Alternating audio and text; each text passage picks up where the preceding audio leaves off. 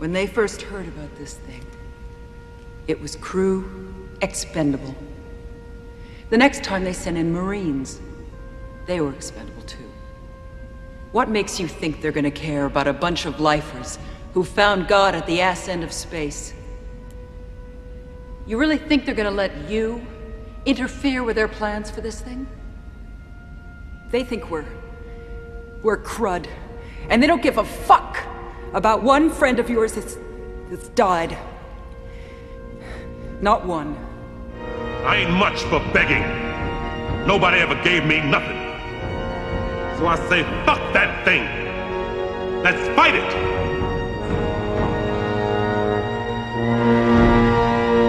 Fuck it! Let's go for it! You're listening to Perfect Organism, the Alien Saga podcast. Welcome to Perfect Organism, the Alien Saga podcast. I'm your host, Jamie Prater, and I'm joined by my co-hosts, Patrick R. Green and Christian Motzka. Welcome to the show. And today we are here with a guest of ours who's been on the show a couple of times. It's been a long time, probably a couple of years. Probably the last time you were on the show was during our event for Shoal of Orion, which was in 2019. Charles de la Zarica, welcome to the show. Hi. Thanks for having me. Thanks for coming on. Sure. We're incredibly excited. Listeners might be going, wait a minute, there's another Alien 3 Assembly Cut commentary coming right on the heels of the... Well, it's because the person who made the Assembly Cut reached out to us. He's, as we said, a friend and, a frequent contributor here, and was like, you guys kind of messed a couple things up. I got set the record straight. I got some stuff to say about this. And we're like, oh my God, what, like a once in a lifetime. I mean, it's easy to become desensitized because you're so accessible and so gracious with your time with us. But this is a huge deal for us to be able to watch the, definitive cut of at least for Jamie and myself, our favorite movie with the guy who actually was responsible for getting it into the state that it's in. So welcome back. And I can't wait to watch this with you tonight. Likewise. And can you really get too much of Alien 3? Is that possible? I think it's almost an impossible task, but thanks for having me. I didn't really want to force it. I just thought, it'd be kind of fun to do some kind of commentary on it with a little bit more added behind the scenes info that might be interesting to people. But, and again, because it's the anniversary, it's a big anniversary for Alien 3, and why not? Absolutely. So just to let everyone know who you are, Charles is the restoration producer of the Assembly Cut of Alien 3 and the director of Wreckage and Rage, the behind-the-scenes documentary that is featured on most box sets that you got, or that you would purchase. Certainly the original, which was the quadrilogy. Was that when you're... No. Okay, now let's start with the corrections.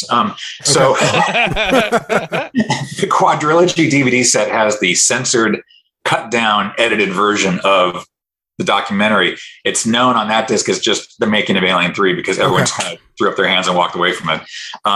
The Blu-ray set, the Alien Anthology set, has the uncensored, uncut, complete Wreckage and Rage, making Alien 3.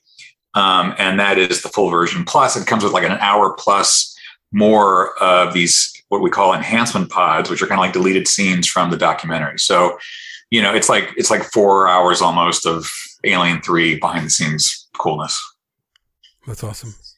Can I ask, before we get into this thing that we're all here for tonight, did you have anything to do with the Mother Mode stuff? I did. No, that was all the Alien Anthology set was this big, huge project that, crossed all 4 films, went all the way back into the archival materials that existed previously, stuff on the shelf we pulled down, stuff that hadn't been seen in a while, we put back on the set. And then, I worked with this company called Trailer Park. So the mastermind of Mother Mode is this guy named Troy Benjamin, who's really a big Alien fanatic, as we all were who were working on it. And he had this idea to create sort of a way to access different types of content, different types of information that was spread out throughout this encyclopedic box set. And so between Troy and then Raleigh Stewart, who designed the menus and also graphically worked with Mother Mode, and then just a ton of other people, that were a part of this process. It was, it really was an epic production, and I'm so glad it just kind of, came together in a way that I think people seem to like, because that was kind of like our third-ish time of biting the apple of this one. It's like there was the Alien Legacy set, which was like, baby steps. There was the quadrilogy set, which was like a big step forward. And then this was like, I think, the final step in many ways. So it was, that was a really interesting interactive mode, I think, for the box. I don't know if most people even know how to use, but it's there if they want to figure it out. I feel like commentary tracks and behind the scenes documentaries, especially to the degree that you did them, are not happening anymore. And so I'm especially happy that you're here today to do this, because we're capturing something that isn't anywhere else. You saying how you went through and did these things, it's going to be awesome. I just can't wait to hear what you have to say. Well, hopefully I remember everything correctly. It has been, as we discussed off camera earlier, it's been 20 years almost since the quadrilogy set, which I really find hard to believe, but it'll be fun to go down memory lane with a really uplifting movie like Alien 3, especially. Well, let's do it. Jamie, you want to give us our countdown here? Okay, everyone. So we are going to count down from 3, 2, 1 to start the movie, and we'll get right into this. So 3, 2, 1, start.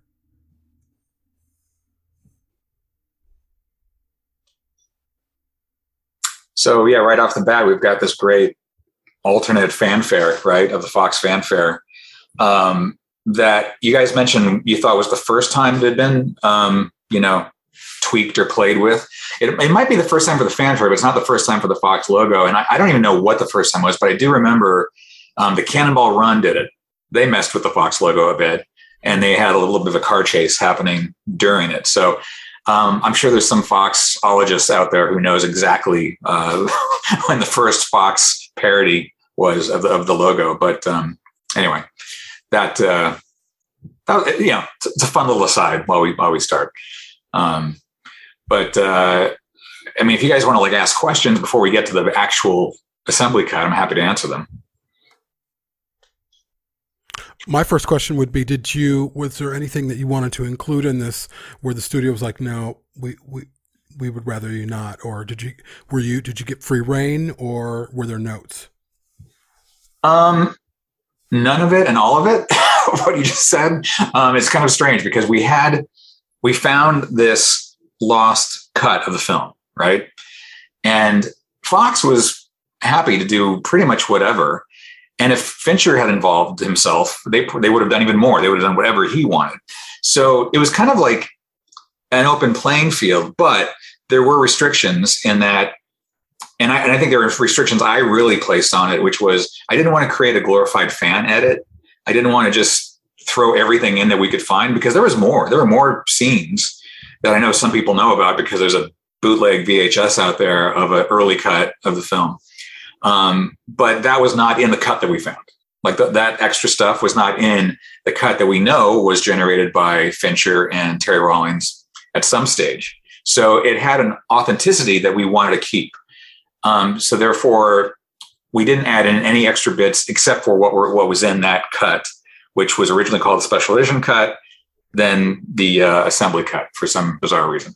By the way, we just passed a shot of the X-ray of Ripley with we don't know at this point, but Ripley with the face hugger. That's actually Meryl Streep's face. If you're interested, if you didn't know that, taken I think from Death Becomes Her, because Alec and Tom, the creature guys, worked on that, I believe. So anyway, I always think it's funny that that's actually Meryl Streep's face with the face hugger on it. That's crazy. Yeah. But, and by the way, Terry Rawlings, the editor of this, was a big help too. He was not hands-on, but he was very much a kind of a spiritual guide throughout this whole process, and kind of, encouraged us on and gave us advice and tidbits of information regarding the different cuts. But yeah, basically, short story, we found this cut, and the point of it all, I thought, was to conform to that cut versus just making a cut up out of whole cloth on our own, which we could have done, and Fox probably would have been okay with it. But I think people would have had questions like, well, what's the provenance of this cut? Where does it come from? And this way we can say, we found a cut. It came from the guys who actually were making the film, and you've never seen this cut before. Here you go. Did that answer your question more or less? Totally. Yeah. Okay, good. Was there ever any talk of putting in the I believe there was a planned shot of the EEV hitting something or being damaged to explain why it crashes the way that it does? Oh, that's interesting. I've never heard that before. Actually, where'd you get that from? Because it might be true. Might be true. Also, the glass on Ripley's cryotube is cracked open. That's the big clue. Right. I don't know. It might be straight out of the novelization. Might have had that, which doesn't make it part of an earlier script at all. But it's funny because novelizations and children's storybooks tend to plant false memories in people's, in people's heads where they could have swore they saw Luke and Biggs on Tatooine on the CBS broadcast of Star Wars, and they didn't. It's like things like that. So it's possible that might have been a novelization that just kind of leaked into people's memories of the film. And so now we're about to get into the first special edition / assembly cut footage. And, it was interesting because when we found that cut, a lot of shots, including this one right here with the chains and the kind of like the industrial structures in the background, they weren't there originally. It was just plates of what was shot in England. And we had to basically put together a list of visual effect shots that needed to be finished so that the assembly cut would make sense. The story of it would make sense. And that's where Richard Edlund helped out a bit. And this goes to a thought I had about something that was said in your previous commentary, was that there were no notes from Fincher. There were no Fincher notes discovered that helped us at all. It was notes from Richard Edlund and storyboards from Richard Edlund that guided us through these new visual effects shots that had to be completed. So that was our biggest help in terms of not having someone to tell us exactly what to do. It was easy to restore picture and sound more or less to the cut that we found, but visual effects were completely there was no reference really. There was maybe 2 shots that were finished. But Richard Edlund's notebook was a huge help. That completely got us through shots like this, for instance, which some of the matte painters from Alien 3 came back and did work on these shots. And this, by the way, this scene reminds me in particular of the audio work that had to be done, because when they shot this scene, you have all these smoke blasts and steam and things that are creating all kinds of bad sound, which you hear in the DVD version in the quadrilogy set. That's why they needed subtitles for the dialogue. For the anthology Blu-ray set, Fox was very generous to have us bring back Charles Dance, Sigourney Weaver, and Lance Henriksen to redo all their dialogue for these new scenes. So everything here with Charles Dance, I had to work with him by remote. I can't remember what city I was in at the time, but he was in London. And I had to basically, quote unquote, direct him through, I think it was 4 takes we did of his lines of dialogue. And it's incredibly intimidating to direct. And I put those in quotes, an actor like Charles Dance, who is, a formidable and intimidating presence as an actor, but that's why he's so great, And I remember we went into take 3 or 4 and I asked him, can we try one that's maybe, Clement seems like he's kind of smoldering, he's a little more angry. And I couldn't see him, but I could hear the eye roll. It's I could almost hear the eye roll from another continent away. But it was so great to have them back and just redo those lines to give the assembly cut, the Blu-ray version, that extra bit of polish that it didn't have in the quadrilogy set. We recorded Charles in London, Lance in LA at Fox. And then interestingly, we recorded Sigourney when she was in New York and I was in Detroit directing my first film, Crave. And we spent maybe 15 or 20 minutes doing her lines. And we were on the phone for an hour, just chit chatting about all kinds of things. And that was one of the most delightful phone calls I've ever had with an actor, especially that didn't even have to be on the phone with me that long. So she's always been wonderful every time we've had to work with her on these Alien box sets. And that was no exception.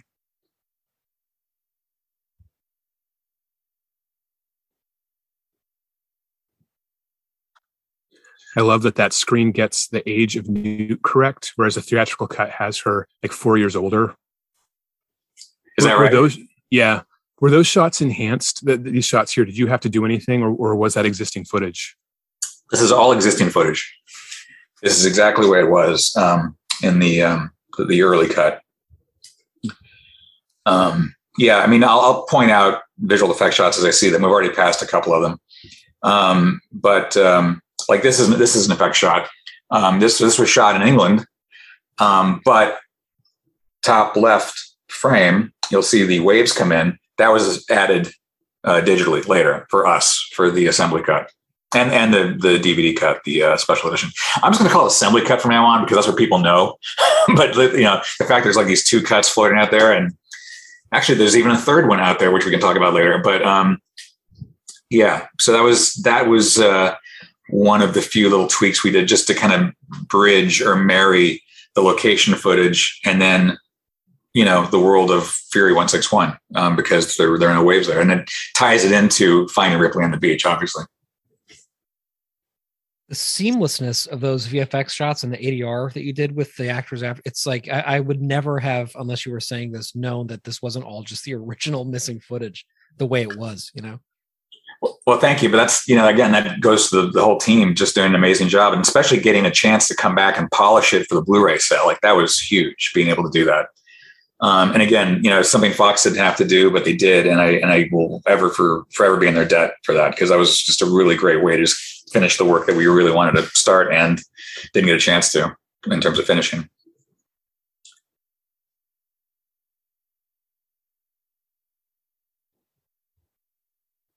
I think in your last commentary, you guys talked about how Fincher loves low angle shots.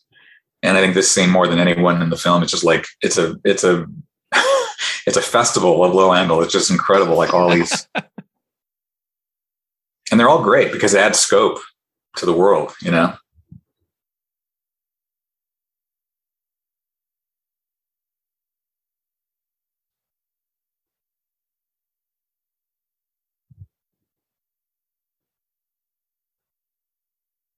Were there any other actors that you had to bring back for lines, for additional lines as well, or just the ones that you mentioned?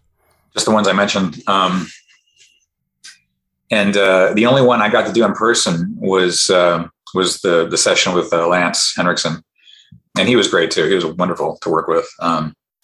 It's funny, every time we went out to people, whether it was for the ADR or for the interviews for Wreckage and Rage, there was this kind of like confusion from people, like, you're going to do what with Alien 3? Like, why are you coming back to Alien 3 to do anything with it? And it was just like, it was so funny. Like I had to explain that the film has actually developed kind of a following, and it's been reassessed a couple different times, I feel like, over the years, mostly because of Fincher's career becoming, as sort of legendary as it's become, but also because I think people just have allowed the film to kind of settle, and they kind of have seen other things that are as challenging as Alien 3, because at the time when this came out, it was really a tough film to watch. I mean, I remember seeing it opening day at the Avco Theater in Westwood, and my first thought when it was over was, God, it's too bad this guy is never going to direct again, because I thought his career was over after this.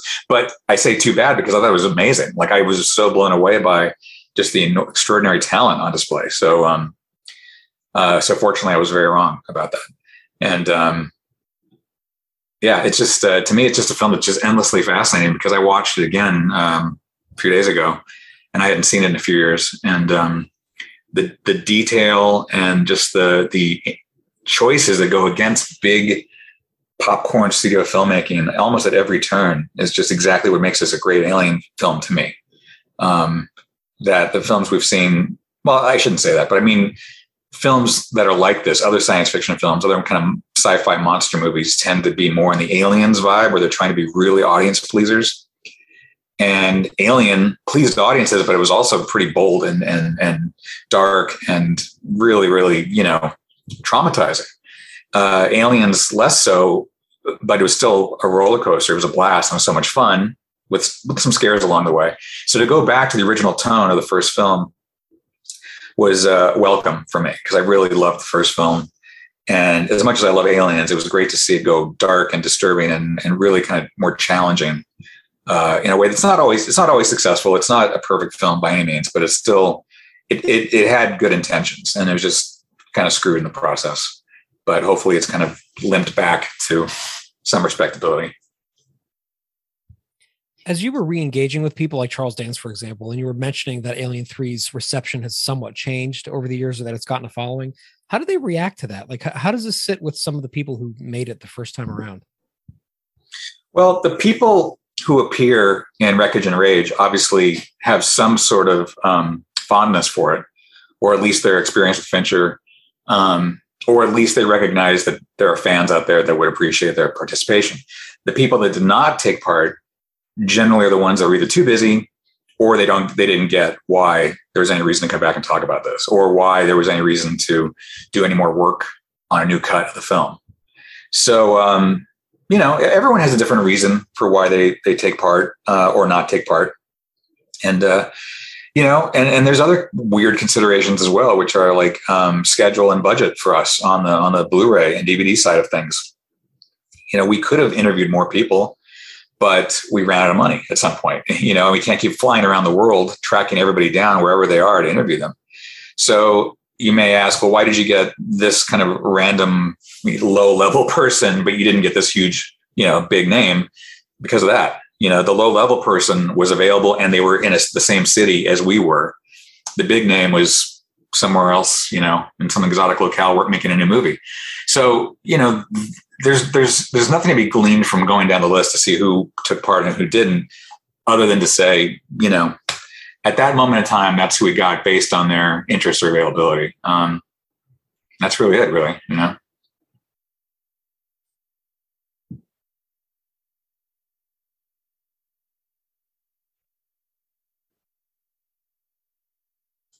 By the way, I got to tell you, it's surreal doing a commentary, considering I've produced and recorded so many commentaries, and I know my method, which is I let the person talk until they run out of gas. I let them go for about 20 to 30 seconds, and then I give them a question, or I wait until the very end and I ask them all these questions wild, like out of sync with the film, and then edit that in later. So it's really bizarre to be on the other end of that right now with you guys. And now I know why people hate commentaries. Well, lucky for you, we're going to composite some VFX in this later. We're going to shoot some more footage. You'll be fine. I love it. There's going to be an assembly cut of the assembly cut commentary by Charles Lazzarica. Now, were you surprised at all that, given the history of Alien 3 and certainly how, at least historically among fandom, Fox thought about the film, it wasn't successful? Were you surprised that they wanted to go and essentially restore the film and make it better for Blu-ray? Yeah, I was surprised, but very thankful. I wasn't like shocked, because I think Fox has had a pretty good track record in terms of picture and sound presentation on their films. And I think there's definitely a pride in their catalog, especially kind of like the crown jewel franchises, of which Alien, I would say, is one of them. So, I was very, very, like, again, surprised, but not shocked. I was just very happy surprised that they wanted to do it. It was like a gift, really. And the fact that it was done so, Patrick, as you said, so seamlessly, it was just really, I was really happy that we were allowed to go back and do that, and that Fox put the resources towards that. And I think people that got the Blu-ray appreciated it, because it gave, home video collectors and Alien fans something new to get excited about. Beyond just yet another package of something. And that's why with the anthology set, we tried to load it up with so many new and old things, things that were not previously on the old sets, but fans knew about, and then all new stuff that fans didn't know about. I think the anthology set is just, it's a million times better than the quadrilogy set. And people don't really take that on board sometimes, because there's so much stuff on the quadrilogy set, they think, the quadrilogy is plenty. And then you look at the anthology set, it's like, no, there's tons more, there's tons more.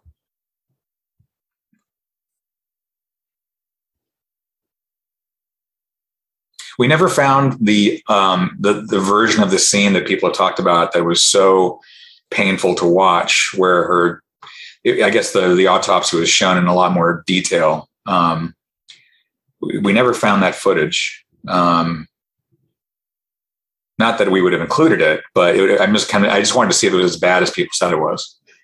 Because people often talk about, like, during the chest burst scene in Alien, where people were passing out or throwing up in the aisles or running out of the theater. And it's like, well, it was scary because I saw it opening night in 1979, and I was a little kid. I was like 11 when I saw it, and it scared the hell out of me. But I didn't pass out or faint or vomit or anything like that. I was kind of like enjoying it. So I'm always interested in these stories that get kind of hyped up over the years. My Charles, wife's do you have any father. insight? Oh, go ahead, Christian. Well, I just was curious if you had any insight on why there are flowers on 4 of the coolers. One of them has dog tags as well, so we can assume that's Hicks's. Right. But that still leaves 2 people after. Mm-hmm. I don't know. So let's see. It's Newt, it's Hicks, and then it could be, I guess maybe it's like 2 other prisoners that died recently, coincidentally. I mean, there's no one else to go to, right? Yeah. Just interesting. Yeah. Maybe, I was going to say they put half a bishop in one, but no, he's on the junk pile. He's on the rubbish tip. Yeah. Yeah, that's a good question. I do love it as a detail, though. I think it's a really great little way to know which locker to open up, first of all, but it's just nice that there's somebody there that cares, whether it's one of the religious fanatics or it's Clemens or 85. Although it begs the question of where they're getting the flowers, unless they're plastic flowers. Right. Well,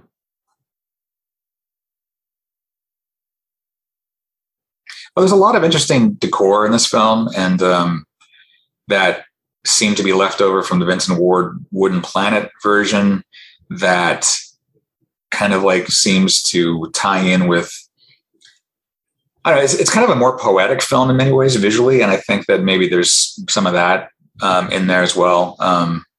Like the flowers, to me, that's something you have not really seen in any of the previous Alien films, or since. So it's just this whole film is a bit of a fever dream. It's a bit of a, it's just more medieval in so many ways, going back to the Wooden Planet part of it. It's just, I love that it has these strange little details that make you ask questions, whereas a lot of films after that are just generic sci-fi locations and sets and spaceships.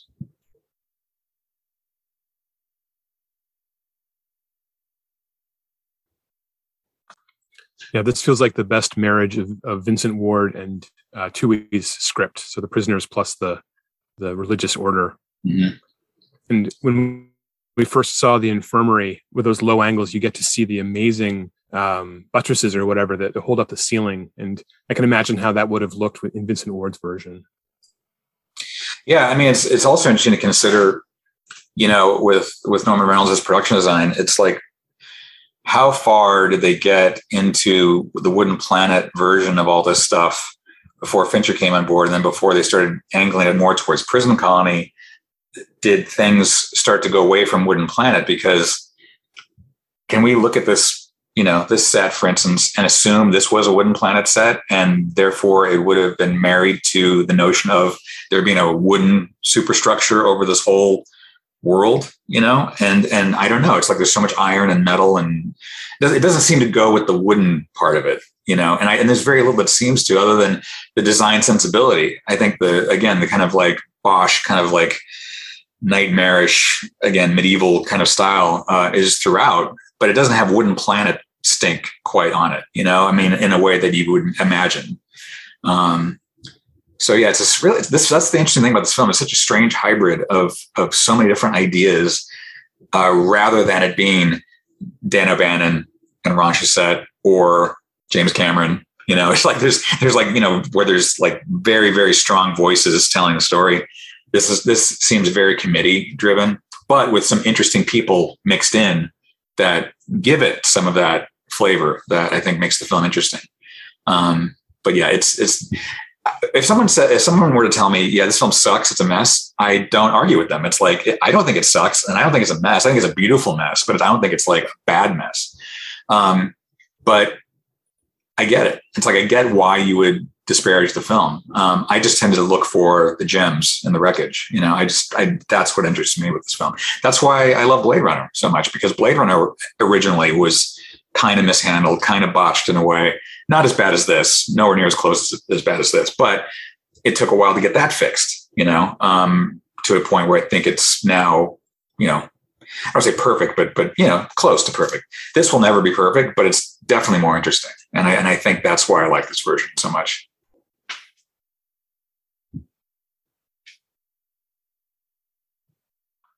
We recently interviewed an author named Sarah Welsh Larson, and she pointed out that this room looks like a crypt in a cathedral, the way that bodies are stored with a marble.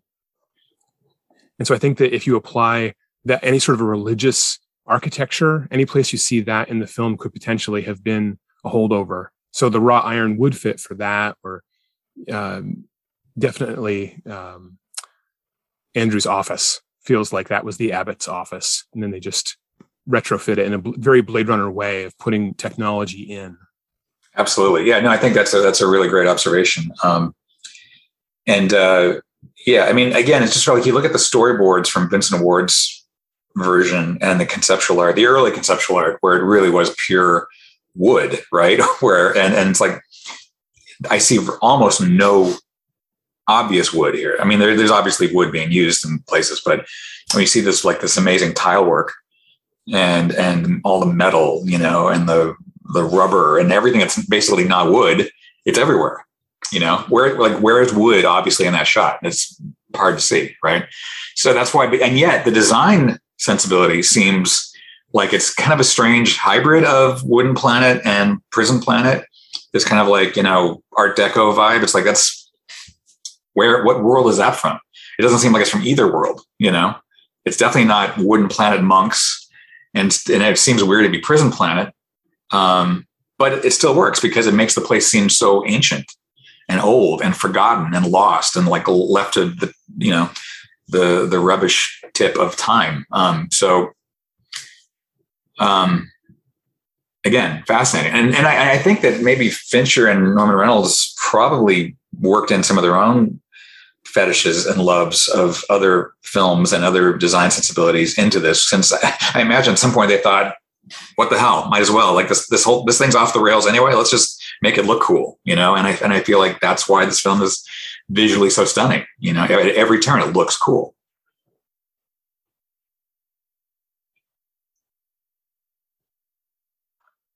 That's one of my big disappointments with Alien Resurrection, is when you bring in someone like Jean-Pierre Jeunet, but he doesn't go as French as I wanted him to. I wanted that City of Lost Children look, and I think that he was nervous about that being a Hollywood film. And so that film has a bigger budget, I assume, but it's so generic looking in the sets. And all the details on the walls, it's unnecessary and it's great. I'll get into that in a second, but I'll point something out right here. The super face hugger that's being seen in this wide shot, I've had people ask me, why didn't you go to a close-up of it? Because there's a close-up of it. We use it, I believe, somewhere in Wreckage and Rage. And again, I go to, it wasn't in the assembly cut we found. That is the shot we found. So again, we didn't want to fan edit any of this. Going back to really quickly to the Alien Resurrection thing, it's I read the script for Alien Resurrection about a year before the movie came out. And I thought, well, if that's how you bring Ripley back, if that's how you have to bring her back, and if that's how you make the Aliens fans happy after pissing them off with Alien 3, okay, whatever, fine. But when they announced Jean-Pierre Jeunet, I thought, oh, that's exciting, because you've got a very kind of Americanized script, but you're going to bring in a very heavily European director. That might balance it out and make a really cool Alien film. And it didn't quite, in my opinion. Amazing talent behind the camera and in front of the camera on Alien Resurrection, but it just didn't coalesce, I think, as I'm sure as people hoped it would. It's probably a tonal thing. I think it was a little too comedic in many ways, but I can't remember. What did you guys think of the ox versus dog situation here? I like the way it explodes from the dog better, but I like the aesthetics of the ox. I just feel like the way it came out of the ox looked kind of fake in a movie that really looks amazing. It just kind of stood out to me, but I prefer the dog because I think people care about dogs. They don't care about oxes quite as much. Mm-hmm. And so it's a more sympathetic, more painful thing to watch with the dog. And also explains why the alien is faster and why it's, I know they want it to look like a puma. So a dog is closer to that than an ox, that's for sure. The ox is also dead, which is a very interesting, we've never seen that before, an alien gestating inside a dead host. So it's almost like a zombie alien. It's like a zombie puma alien. Yeah. All mixed into one. They make such a big deal about having to shave their heads, and then you have a dog that's covered in hair. Right. I mean, the ox has something too, but I don't know. I'm pro ox. I mean, I love the ox just as something different and unusual. And I mean, it's great to see all this footage, but I think going to the dog was a smart move. For an audience, to have an impact on an audience. I think the ox is just too strange and doesn't make a lot of sense, and makes you ask questions at a point in the film where you don't want to be asking questions. You want to be emotionally locked into Ripley's plight and what's happening with her two friends. Charles, yeah, sorry, go ahead. The lack of a dog does bring up something later that we're going to see with Murphy, where it appears that he still says Spike when he's looking into the hole. Okay. We'll get there when we get there. That'll be the chapter on seamless branching that we talk about later. He could say Smeg. That, it's a Britishism. What was the sense that you got from, if you even had these conversations when you're talking with Sigourney and with Charles Dance and even Lance Henriksen, in terms of what they thought about the film that many years later? Was it something they were still proud of? I didn't get to talk to Charles about it, but I spoke with Lance a little bit about it, and Sigourney quite a bit about it. And I think that they felt the film really got a raw deal when it came out. By the way, this is CG Bambi Burster here, created just for this cut of the film, as is this next shot, also CG, which I think is pretty good, to be honest, for a home video release. I think it does the job. It conveys the story and what's happening clearly, and it doesn't take you out of it like, oh my God, that's the worst thing I've ever seen, especially with the controversial rod puppet shots yet to come.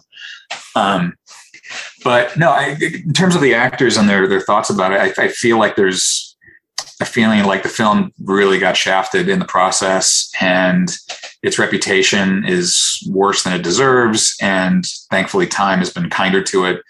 There's a certain brand of Alien fan that's always going to hate it. Namely the ones that are pissed that Hicks and Newt got killed off so unceremoniously in the beginning, and where did that damn egg come from, and all that whole crowd is never going to love Alien 3. For the people who can get over it, I think that there's a lot to be taken from this film, a lot of great value artistically.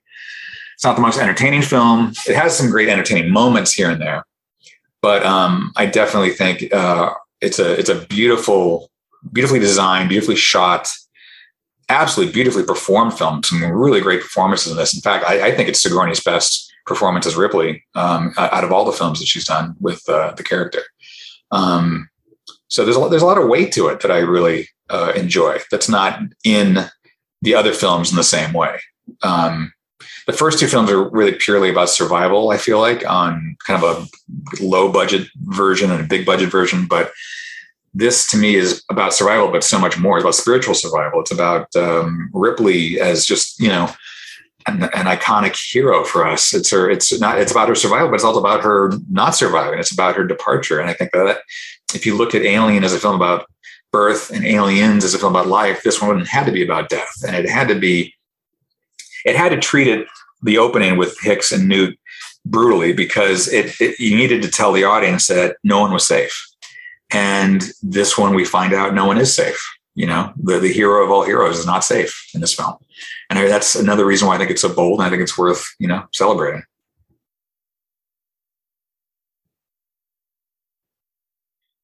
The thing they never tell you about doing commentary tracks is that you have to also not just watch the movie the entire time, because I'm just sitting here like sucked into the movie right now. It's so good. I just want to point out briefly something that I hadn't even registered before in that previous shot in the showers. There's like paddles on the wall, and I don't know why I never even registered how bizarre of a detail that was, and what that tells you about the world building. Yeah, I noticed that the other day when I was watching your guys' commentary, and I was wondering, is that a disciplinary thing? Is it what is that? Yeah, what's up with that? One quick question for you, actually, Charles, is Paul McGann's role in this is like significantly larger, right?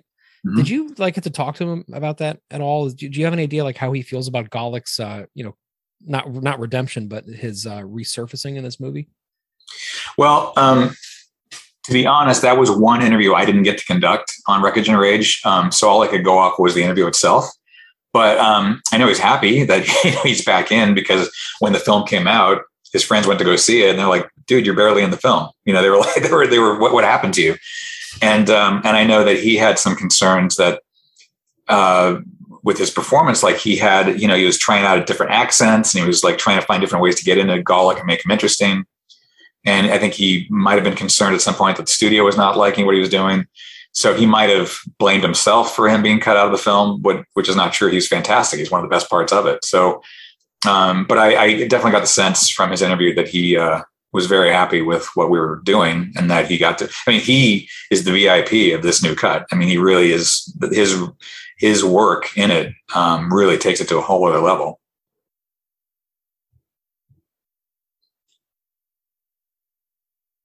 And that's probably one of the reasons why he's one of the only actors, I think, that we got for Wreckage and Rage in terms of a new interview.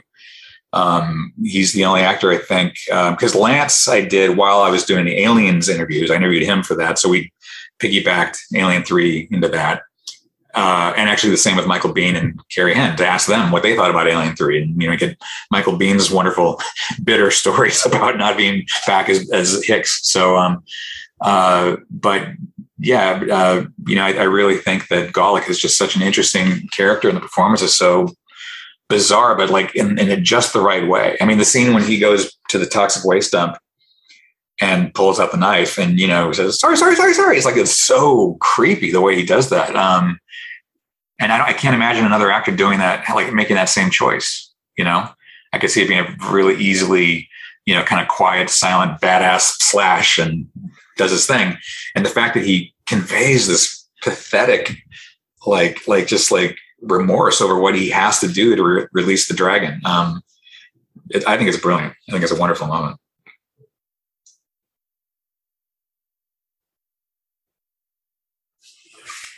There's such a Renfield quality to that character. Absolutely, for sure. And that was such a new idea too for the franchise, to have someone see the alien in that light and do what he did.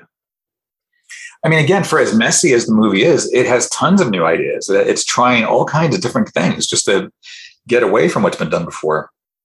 Because, you could argue that Aliens borrows a lot from the first film structurally and in terms of just the basic beats of it.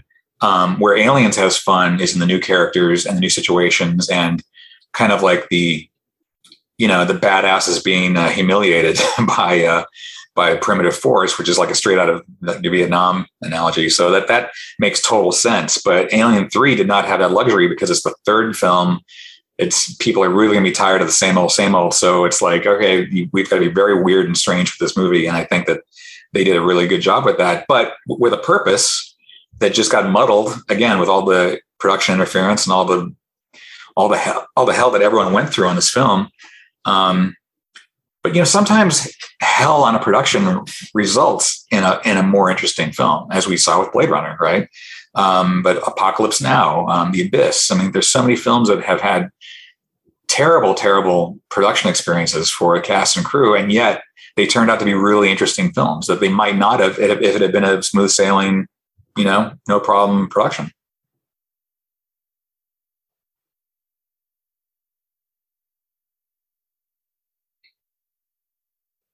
And I love that we get to see this side of Ripley that we'd never seen before either. People get horny, and Ripley's a person, so why not?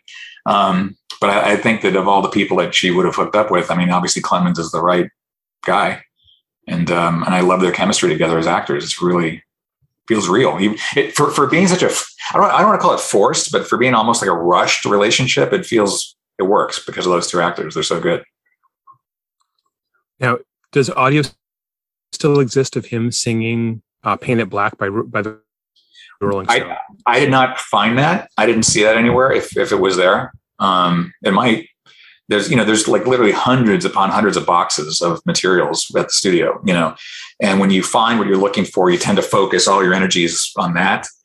and the little kind of like side quests don't always take priority. We, if we catch it along the way, great. But I didn't come across that when we were looking through everything.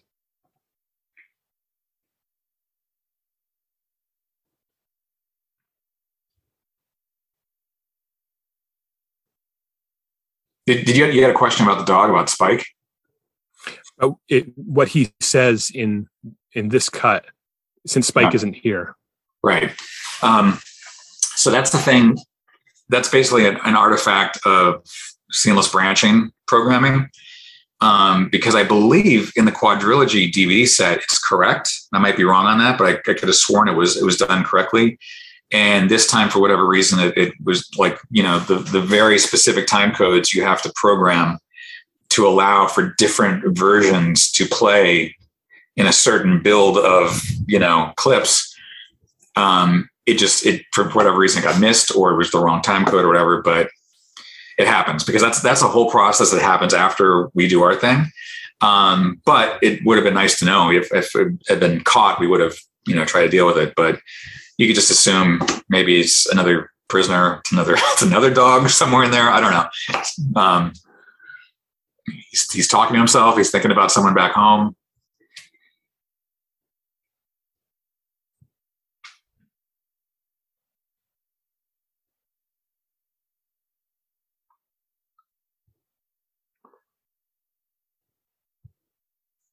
His character makes me think so much of Marion Crane from Psycho, to have this protagonist introduced early on that you think you're going to follow the whole way through. And even his death scene has that echo of the shower stabbing. Absolutely. No, that's a really great observation. And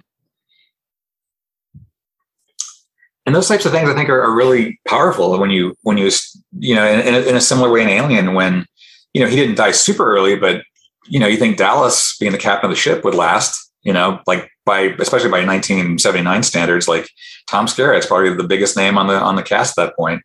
And, you would assume he would go all the way to the end and be the hero and be victorious. And nope, he wasn't. And that's what was so great about the reveal of Ripley as the new hero, is that she came out of the shadows. She was like almost the most forgettable character until she wasn't, until she was leading it. And that was so impressive to see. So, I don't remember did Aliens have an early death of somebody that we thought would go all the way? I mean, I can't think of one. Well, all three films have someone in a leadership position die early so that Ripley can take over. Yeah. So Apone being the one of the, I see. Okay. Yeah. Yeah. Not Gorman. No, not Gorman. Although he's taken out of commission for a bit. Totally. But the thing is, I don't think anyone in the audience would think Apone's going to go all the way. He's going to be the final, victor of all this. Or Gorman, for that matter. Oh, exactly. It's funny because I working on the box set, I got to see the footage of James Remar as Hicks, and James Remar is a really good actor, but I'm so glad Michael Biehn got the part, because Michael Biehn brought a sympathy to Hicks that was not there with Remar, being like cigar chopping World War II, Sarge type guy. And, I thought Michael Biehn was just so much like softer, but like in a way that made him stronger, because you cared about him more and you really wanted him to get through this. And you kind of saw him as a potential partner for Ripley in a way, not just, I don't mean romantically. I mean, just as a partner in battle, like a comrade. But again, I'm sure Michael Biehn would love to have explored that in an Alien 3 that he would have been in.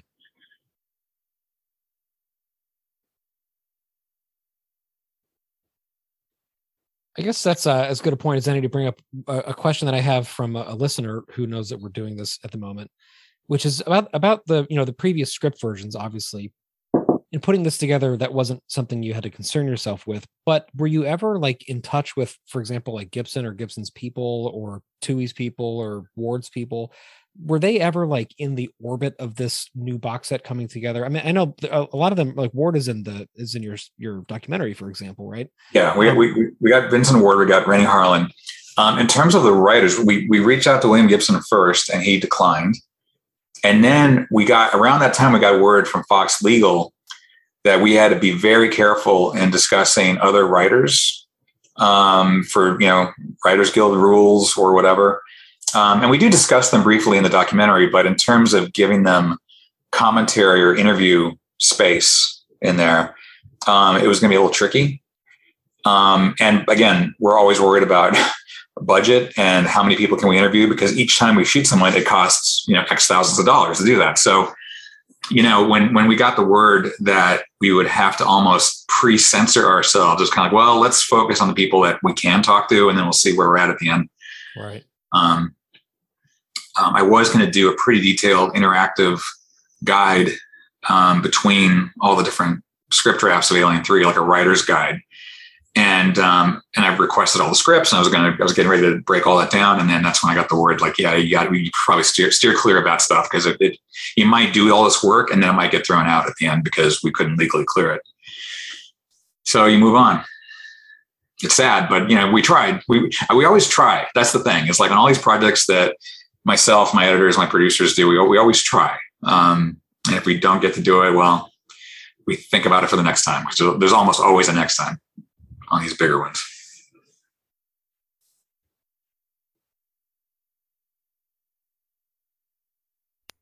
How long was it for you and your team from beginning to end in terms of finishing this restoration? It's difficult to say because we were doing simultaneous restorations on 1, 3, and 4. And a lot of times some of the work crossed over, some of the people crossed over. But the first go, the quadrilogy set where we did most of the work, I think it was about 14 months all told. And then when we came back for the anthology, it was about another year, but not for the same reasons and not all on, like the sound work on Alien 3. So, let's just say about a year, all told. But, we did, a longer cut of Alien, like a complete cut with every deleted scene put back in, and Ridley watched it and thought it was too long and boring and uninteresting. And I said, well, yeah, that's why your cut, the 1979 cut, is the perfect cut of the film. The theatrical cut is your cut. This is meant to show fans what it would have been like had you put everything in. And he didn't buy that argument. So we got the director's cut, quote unquote, that's on the set, which is kind of a hybrid. It's kind of like in between. And then Aliens, of course, had already been done previously for Laserdisc, so there's no need to touch that. And then we did 3, as we're discussing now. And then Resurrection, Jean-Pierre Jeunet allowed it. He didn't take part really, but, he said, just so long as you don't call it a director's cut, it's fine. Just kind of take the footage you've got, put it in, fix the effects. Really, he didn't really have much to say about it. In fact, we had to explain it to him a couple of times what we were doing. So he felt so long as it was clearly not his version that we could kind of just do it with whatever we did. So, and again, we did the best we could with the footage that we had found. This set's amazing, by the way. This might be one of my favorite sets in the whole movie. I love that it has that kind of cheesy 80s glass brick, but mixed with so many like really, really old, ancient looking influences, and yet some kind of it almost looks like Mark Romanik's 9 Inch Nails video for Closer. It kind of reminds me of that. They're drinking out of French presses. I don't know which came first. Was it Closer or this? Probably this, I'm thinking, right? Yeah, Closer was the next year, I think. Yeah. Yeah. So I wonder if Mark saw this and thought, oh, I'm going to borrow a little.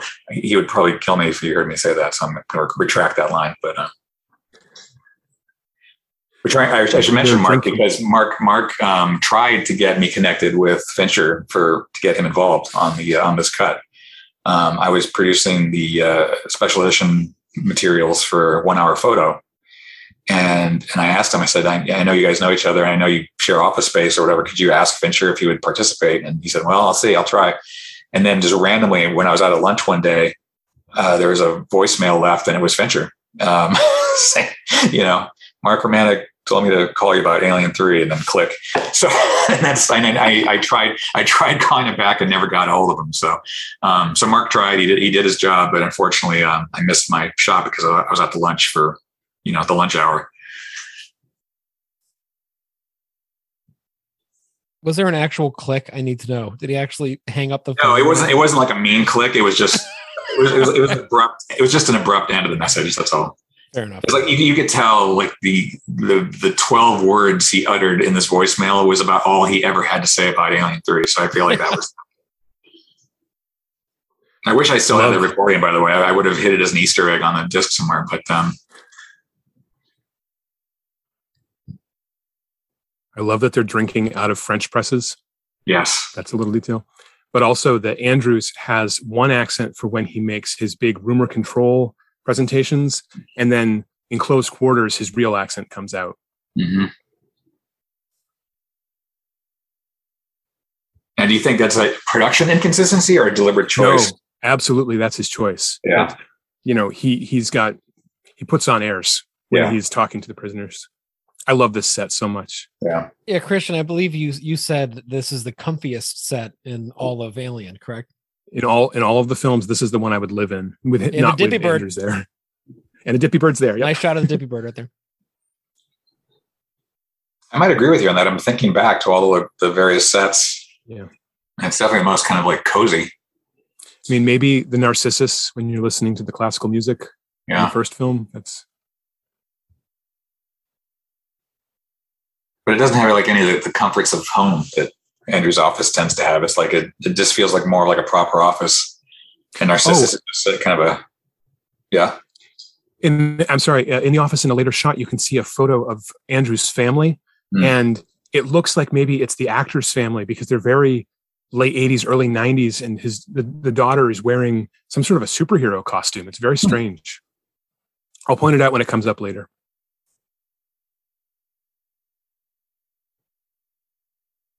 And I think you guys were asking about the kanji or the kind of the Asian influences. Yeah, I was just about to bring that up. Yeah. I mean, look, Weyland-Yutani, maybe it's the Yutani side of it, you know? Good point. Oh, you want to talk about Nine Inch Nails videos? This entire Wreckage and Rape for me screams Nine Inch Nails. I mean, musically too, but also visually. You can really see like this is where like early 90s music video industrial rock like gets its aesthetic from, you know? Mm-hmm.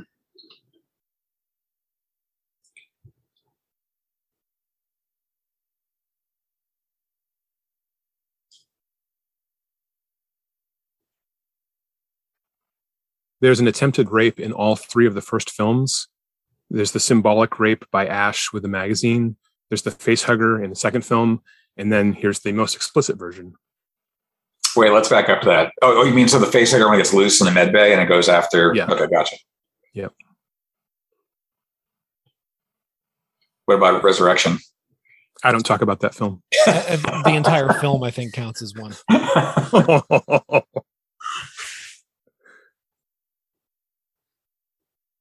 I have one of these jackets, by the way, one of these like tanker jackets or whatever, with the patches on them.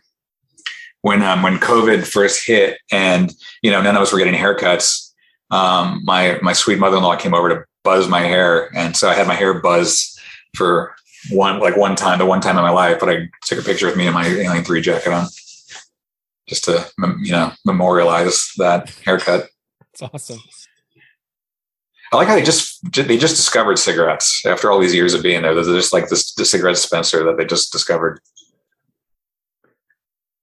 So is the concept that this place is just so sprawling from the original intent that there's undiscovered areas where things were left when most people were pulled out?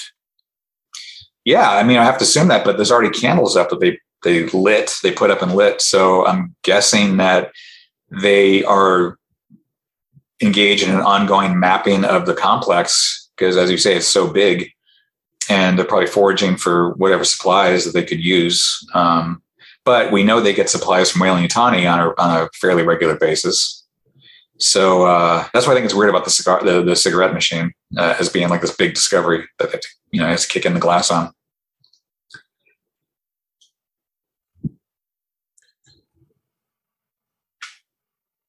Although it happens. Well, Go ahead. Just briefly, it happens contemporaneously with the first like allowance of swear words happening right there. So it almost seems like in this crisis of faith moment, they're like relaxing a little bit. So maybe they knew the cigarettes were there and now they're like okay with breaking it because of what's going on. They're starting to say shit more often because, you know, maybe I'm giving the film too much credit, but you never know.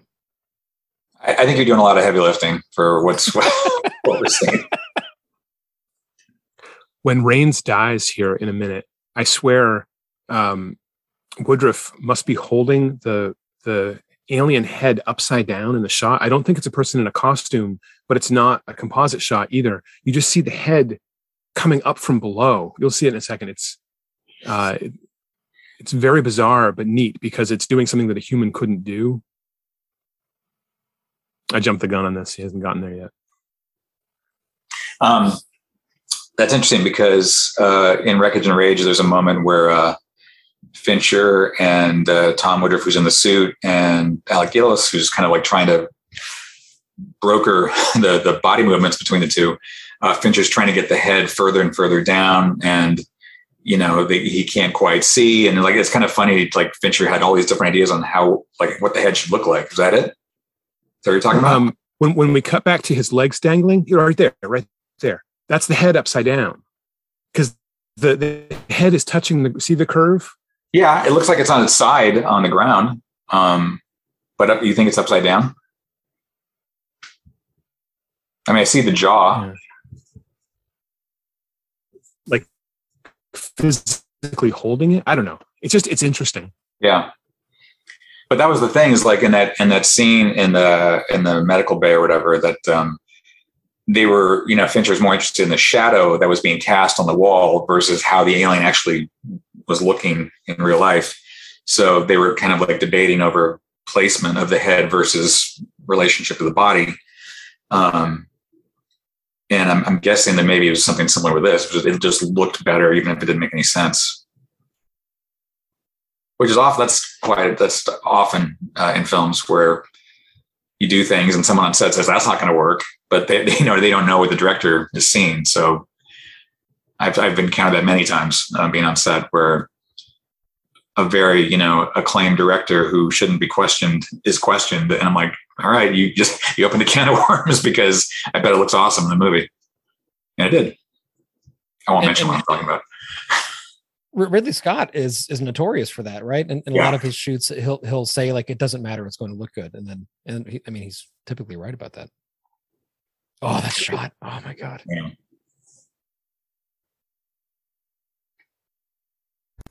Was there any challenge in terms of color correcting and added footage? Like, was that a whole process as well when you're adding footage back into? Well, it's an interesting question because, again, it's like if Fincher had chosen to be involved, it would have been a whole different ballgame. It would have been like start from scratch, do whatever he wants. Was he happy with the previous looks of the home video releases or not? He could have done whatever he wanted. So in this case, it was more about just matching what had been previously established in, past releases. So it wasn't, I'm sure there was some challenge to it with the colorists, but I don't think it was artistically that interesting because it was basically matching what was already there. It wasn't like a director coming in and saying, change this slightly this way or that way for 6 weeks. It was just match what we got. So it might have been like legwork in terms of the technical side of it and finding the elements and making sure everything was, seamless. But creatively speaking, I'm sure it's a pretty dry experience for everyone that did that. Did you have access to the earlier footage of this shot? This was a reshoot, correct? It was an additional shoot. They went back and shot all that in LA to get the lip sync right with the audio. I don't think we saw any of the previous stuff other than in behind the scenes footage and before the actual close lip sync shots, which again, I think was the reshoot part of it. Oh, okay. If I remember correctly. Like this is all LA, I think, but I think the other, this is London, I'm going to say. That's LA. I believe, if it was explained correctly to me. Because if you see Sigourney with her real shaved head, it's London. And if you see the slightly puffier version, that's LA. Because that's the skin cap, the bald cap. Were all of her reshoots just for the very end, though? I believe so. I believe it was all for that final battle, climbing up the pipes and all that stuff. So, it's really, I don't want to say it's obvious in a bad way, but if you know what you're looking for, you can spot the LA shots because, it's just slightly bigger. She has a slightly bigger head, Mars Attacks or something. Well, more like Alien Nation. Remember that movie? Oh, yeah. Like the slightly puffier head, kind of like that. Right.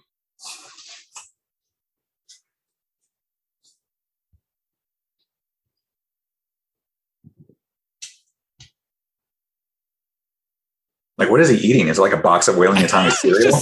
just thinking I want to what know. is in the bowl? It's cereal of some kind, but I want to see that box now. I know. I just want to see the brands of the future. So that's Charles, what I love about Alien was like seeing like the beer cans and all like the little details of the cigarettes and all that. Yeah, the Aspen beer and everything. A technical question. That previous shot where it's coming down on Paul McGann kind of slowly from overhead. What kind of rig was that shot with? And is that something that you think Fincher uses a lot? I feel like there's a lot of shots of like slowly descending upper to lower views on things. How do you think he shot that? I have no idea, to be honest. Some kind of a jib arm or something. I don't know. I mean, there's probably like 16 different ways to shoot that shot. I honestly don't know. Okay. I'm not going to pretend I know. I mean, we're not going to be able to correct you, so you can't. Yeah.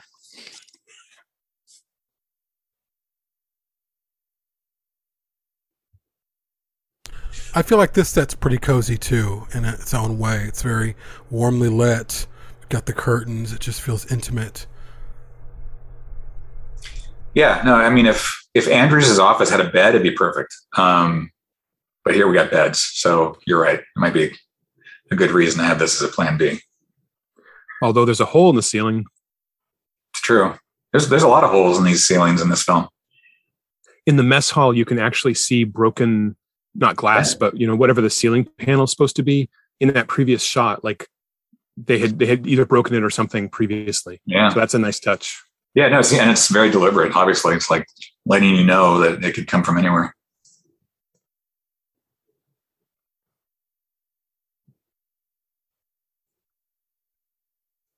You notice also Charles S. Dutton, speaking of low angle shots, is almost always shot from that angle. There's this really beautiful, consistently, reinforced heroic angle on him a lot of the time. I mean, I guess everybody's getting it in there, but yeah, no, he tends to get a lot of them, a lot of power shots.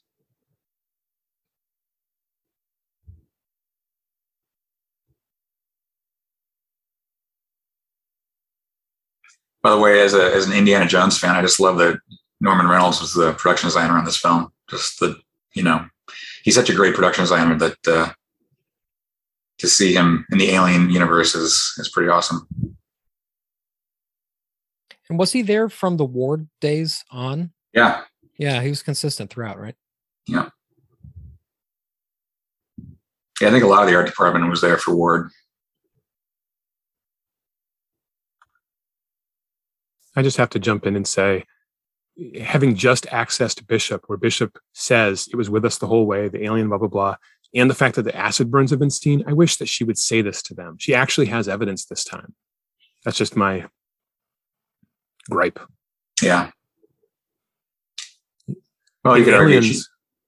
Go ahead. Well, in Aliens, they tell her that they went over the escape pod inch by inch and they didn't find anything. But here, she has the evidence in her hand. So yeah. Sometimes it's just convenient for the writers to ignore these things. Yep.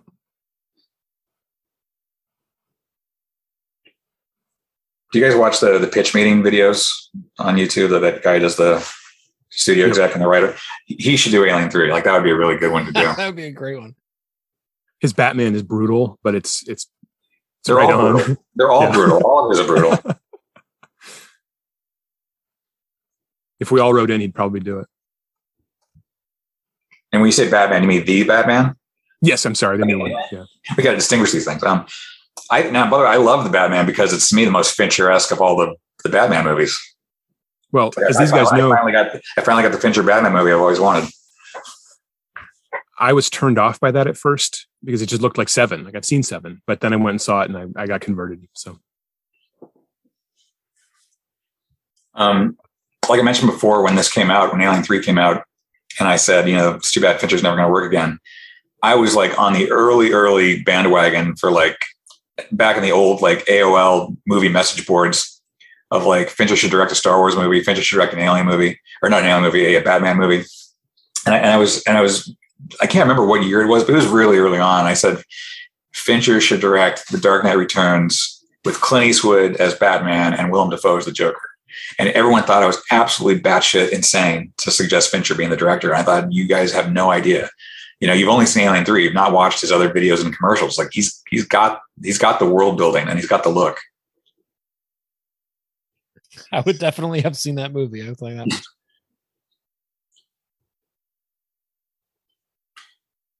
Another hole in the ceiling. Another hole in the ceiling, and also more stained glass on the walls too. Mm-hmm.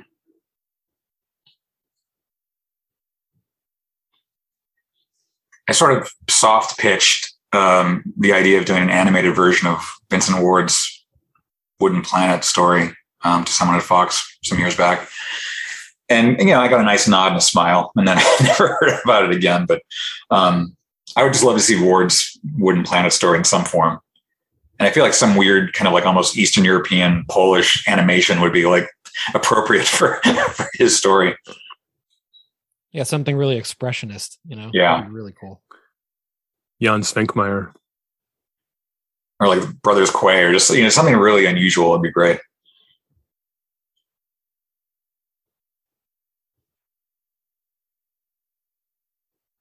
Fincher's Coca-Cola commercial that looks like some sort of crazy Blade Runner mashup.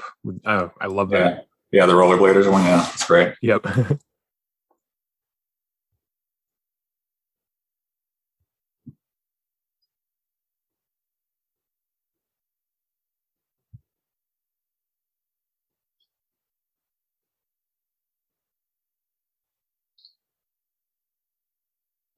We're watching the movie again. Well, it's a big scene we're about to see, I love that the technology isn't sci-fi for the needles and injections.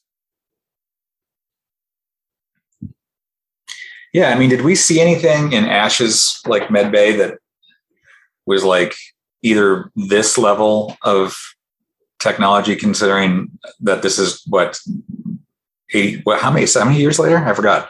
57 years later.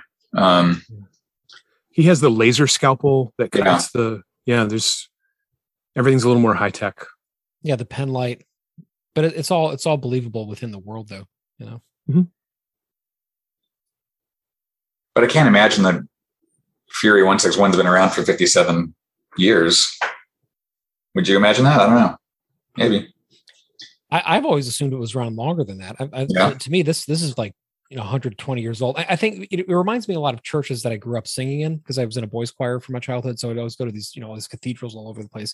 And there would always be like undercrofts, underneath the church. And then in the undercroft, there would be like crypts, which were sometimes actual crypts and sometimes they were just sort of called that. But they're these spaces that have completely different architectural styles, like what you were saying earlier, Charles, that just like it just feels like this mishmash of history that got kind of cordoned off and built around, And so when I see these sets, I really think about that. I think about being a kid wandering those crypts and wondering like what planet they came from, Well, I love that idea, because I feel like if you try to, fix each of these movies in a very hard canon with each other, you're always going to be disappointed, because each one comes from such a unique, powerful director with their own vision. And I think that you can't really line all these up like you could, Star Wars movie or whatever. It's like they're each one. That's what I love about the Alien movies. It's like a film festival. It's different filmmakers telling different stories, completely different looks and styles that just have a few, running through lines of certain characters and certain references to things. And then of course the Alien itself, which has never looked the same across any of the films, I love that. This is great stuff. Look at that. That is so cool. Yeah, that is chills inducing. Yeah.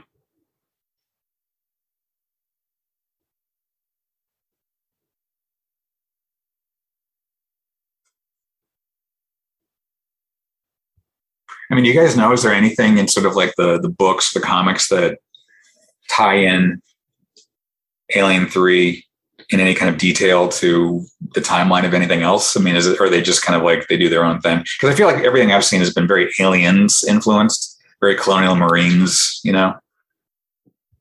Well, there was a comic series called Aliens Defiance that borrowed those the establishing shots from your cut, where when you see him walking on the planet's surface, almost implying that there had been something. We're talking over a great scene here. I'm sorry. No, mostly the comics are individual, like they, just concerned with their own story.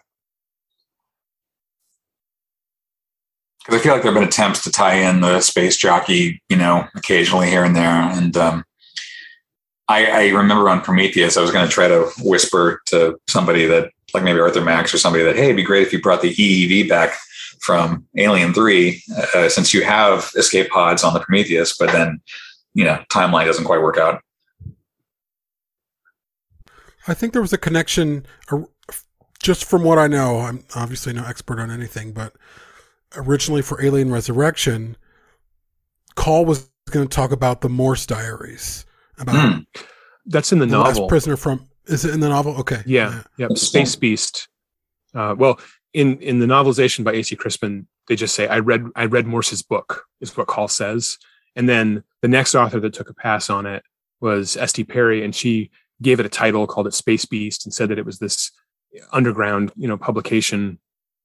And now the Alien role-playing game has run with that a little more to start making there be this kind of an alien worshipping cult that uses Morse's book as their Bible. That's pretty cool, actually. Yeah. I asked what book these guys were reading. Holt McElhaney, I wrote him on Twitter, and he immediately wrote back and said that they were reading, it was like one of those, like How to Make Friends and Influence People, or whatever that book is, which I thought was kind of a fun detail. Yeah. Dale Carnegie right there. Yeah. Andrews has a fanny pack on, which is pretty funny.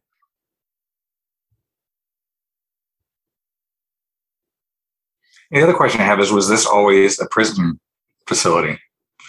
Because it looks so nicely designed, and like before we passed that shot was that kind of like deco looking like sculpture, like the with the. Well, that's the scales of justice, so that feels fitting. But that overall, no. Yeah.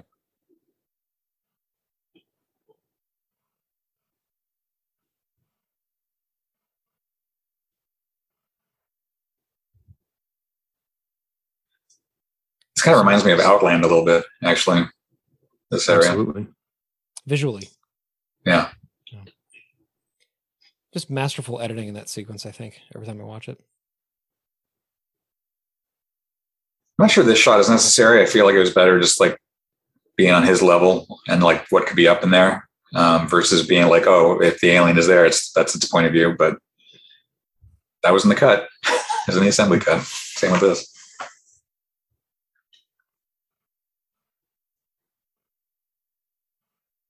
Remember that guy from Sherwood? Are you guys in touch with a lot of the actors from this? We're working on it. Yeah. I was curious, because you asked me earlier what I had heard from the actors, what they thought of Alien 3 after all these years. I wonder if you'd heard anything. Well, we had one of my favorite episodes ever, and I'll turn over to Jamie because he just unmuted it. I'm sure he's going to bring it up. But Ralph Brown came on and talked. He spent like an entire afternoon with us, and it was one of the best interviews we've ever had. Jamie, is that what you're going to talk about? Yeah, it was really great just to hear his take on shooting this film, working with Sigourney, of course, being one of the only actors in the film, one of two to go to the end. But yeah, we're working on a couple of others, but. This shot that we keep cutting to is like Snow White and the Seven Dwarfs. You have her in the foreground. Absolutely. And all the prisoners are smaller than her in the back. Mm-hmm. And that the composition of that shot in particular, I think is like completely iconic to me in a way that like it's another one of these moments where you see how David Fincher knows how to put a movie together. It's just so iconic.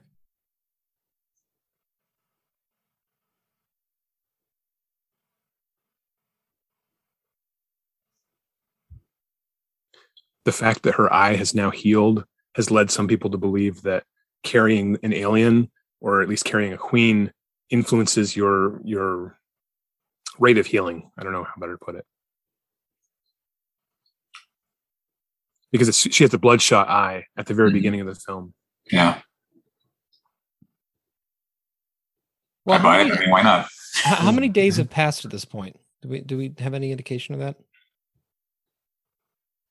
I mean, not that I know of. I don't see any kind of way to measure time in this movie, but yeah, there's no like go to bed, wake up scene. Well, there is go to bed, but not much sleeping. Right? Yeah, they go to bed, but yeah.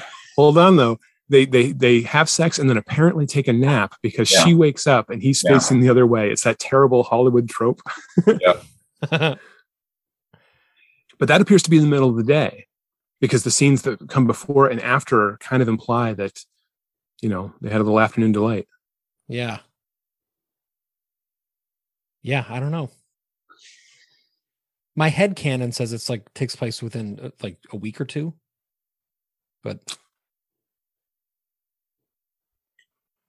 my headcanon says like less than a week. I just feel like the alien timeline of it all would not allow for much longer than that. That's a good point. I love that shot. Like back to 1992, that was one of my favorite shots in this movie. It seems like weird to throw away dialogue on a silhouette shot like that, but it's so beautiful because it shows the map. It like tells you so much about what they're talking about. They recreate that shot in the comics too. The comics that came out around the same time as the movie. A lot of shots in the comic book are shot for shot of the movie, which I thought was interesting. Jamie, did you know that the Dark Horse actually had to send the artist to the theater to watch the film to know how the theatrical cut ended? Really? Yeah. The last issue hadn't come out when the movie was released, and they just weren't getting anything from Fox. So they went and watched the movie and then drew from memory. Wow.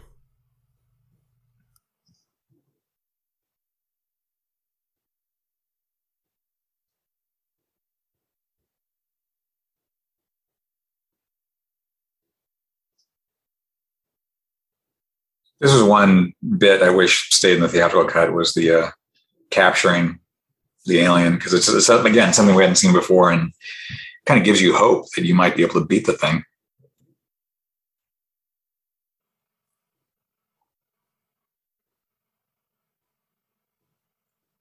Although would the alien have like drooled acid on a wall or something and climbed out? I mean, we've kind of seen a version of that in Resurrection, right? That's true.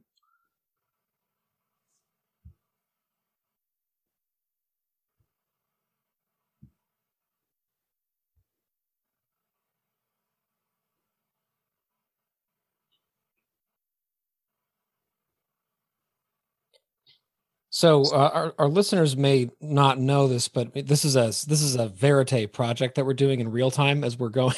So because of that, there have been a couple connection drops momentarily. We're not going to do anything to them because it'll screw up the runtime of the track. So just be patient with us. But another thing is that many of us, our kids are going to bed during this time, so we've had to kind of sneak off and say goodnight to them and come back.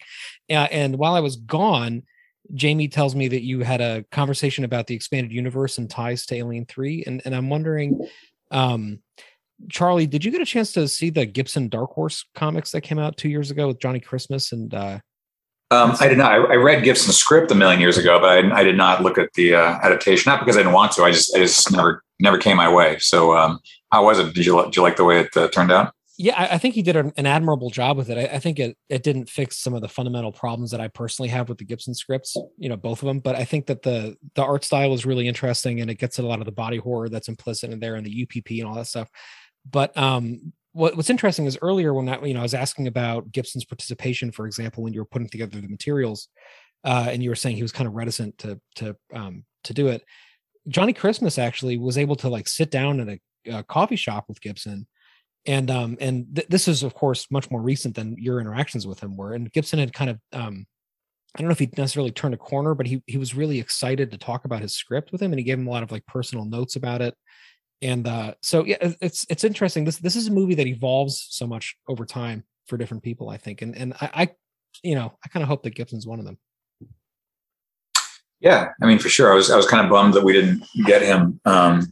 because I also wanted to talk about Blade Runner as well. But just the cyberpunk of it all. But I think that would have been really interesting to kind of track in more detail the journey across like the development hell that Alien 3 went through, and all the different scripts and ideas and input that was given to all the writers and directors. And of course, he being who he is, I think that would have been a really amazing voice to have documented.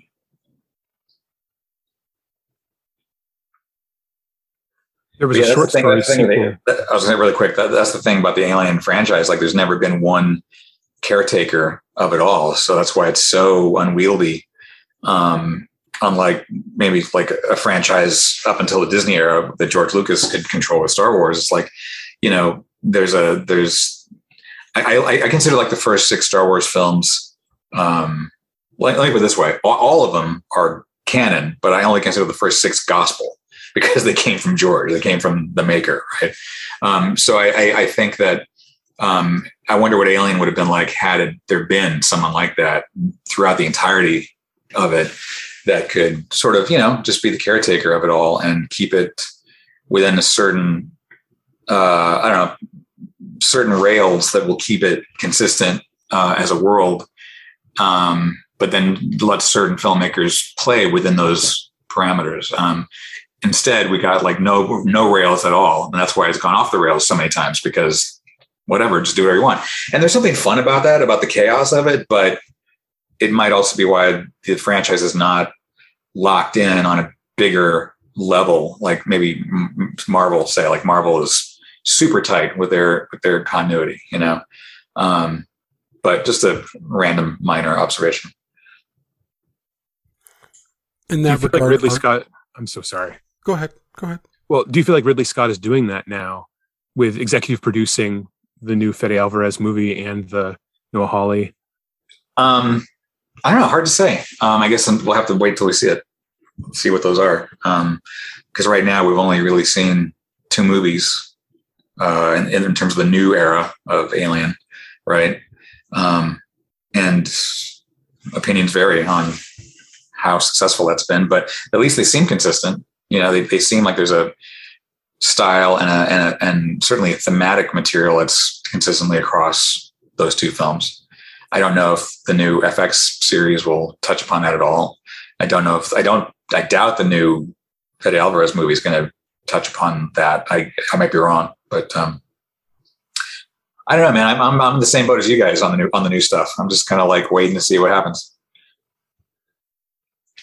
Everything I've heard is either confidential or so far out, it's kind of hard to take seriously. But hopefully it's good. So there's like 20 guys falling from the ceiling on fire in this sequence. Yeah, I was thinking that. I feel like half the prisoners are in hoodies and dropping from the ceiling.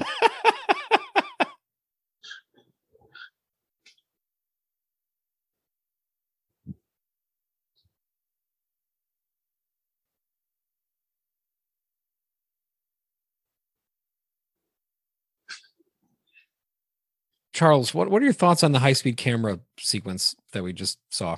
Oh, I mean, it was dazzling for me, because I was so enthralled by the film. I just thought, wow, that is a really interesting moment to just stop and make us pay attention to. I almost feel like some people in the audience thought it was a mistake. Like they thought, wait, the projector stopped? What happened? I thought it was great. I loved it. And it's just so weird how just visually it's so different than anything else in the film as well. I'm trying to think if Fincher's done that in other movies of his, where there's been like this one outlier, like shot that's either the technique of it or the look of it or whatever is just completely different than the rest of the movie. Nothing's coming to mind exactly, but I think the beginning of Fight Club is maybe an example of that, right? The titles or the gun on the nose shots going. Yeah, I think you're right. Yeah. So here's Junior sacrificing himself. Is that his redemption arc? Yeah.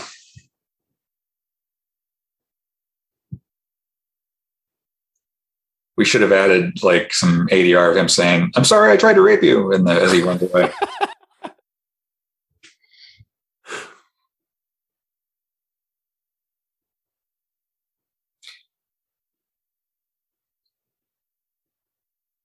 I've given up policing social media to explain it's a rod puppet and not bad CG. There's too many people out there just think it's bad CG. I tried though. I tried to explain. I made a meme of it even just to say there's only one CG shot in the movie. People don't care.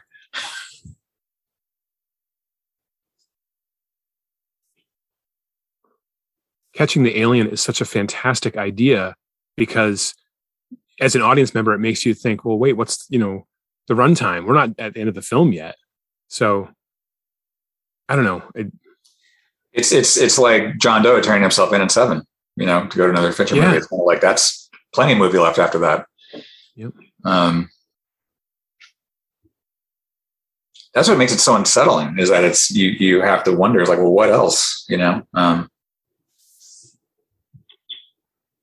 It was like the Batman, even though it's 3 hours long, I felt like it kind of ended, but like I felt like there's still plenty of stuff to cover that we haven't covered. And then sure enough, there's like a whole other hour of movie left. But like what you have the time code on this, right? Like where are we at in the film? Oh. Our host is taking a bathroom break, so we I see. can't scroll over to the moment. This is Verite, people. This is live. This is winging it. Yeah, we are winging it right now. I love those crossfades. Jamie, what's the time stamp? Yeah, so we're halfway through the movie, basically. An hour and 24 minutes in. Yeah, these dissolves are awesome. I think they're so beautiful. And again, unlike anything we've really seen in alien movies before.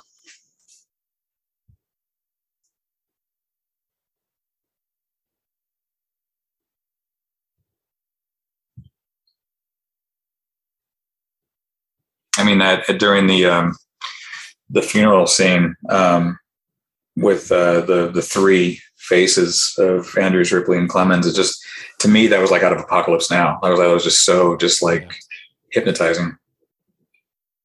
Apocalypse Now and Alien 3 have significantly more in common than I think people realize. Not just the production that you were alluding to earlier, Charles, but a lot of the feel of the movie, the sense of like abandonment, the sense of what happens at like an extreme of human nature when things go wrong.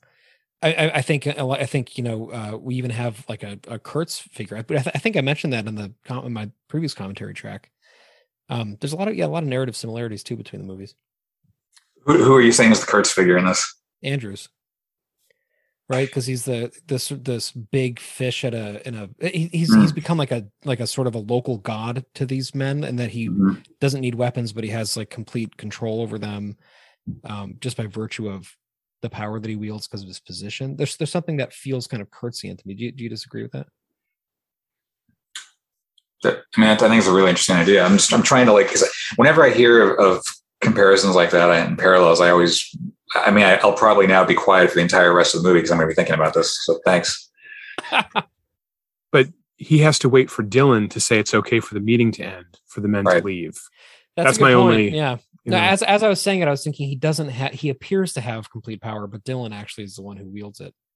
So, but 85, you could say, is like Dennis Hopper, like the fool, in a way. There we go. There we go. Mm-hmm. Why does Morse live? 85 should have lived.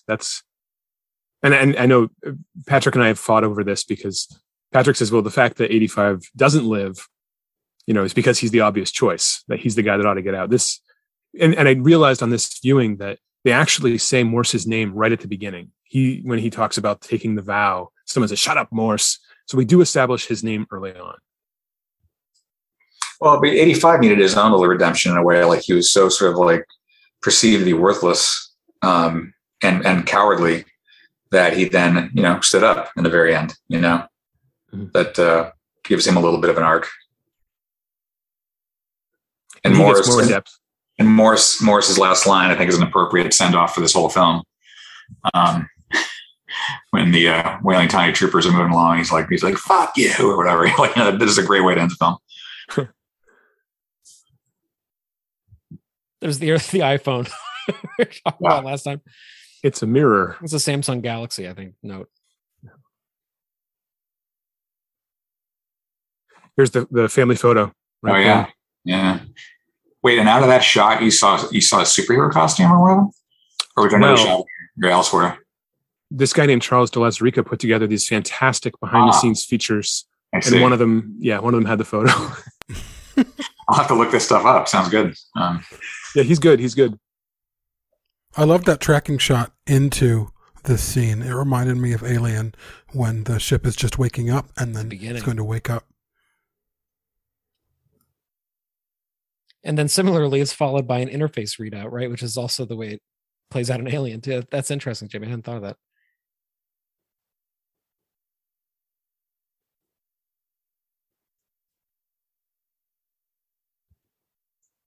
Can you imagine if this is the way computer interfaces are going to be in the year 2179?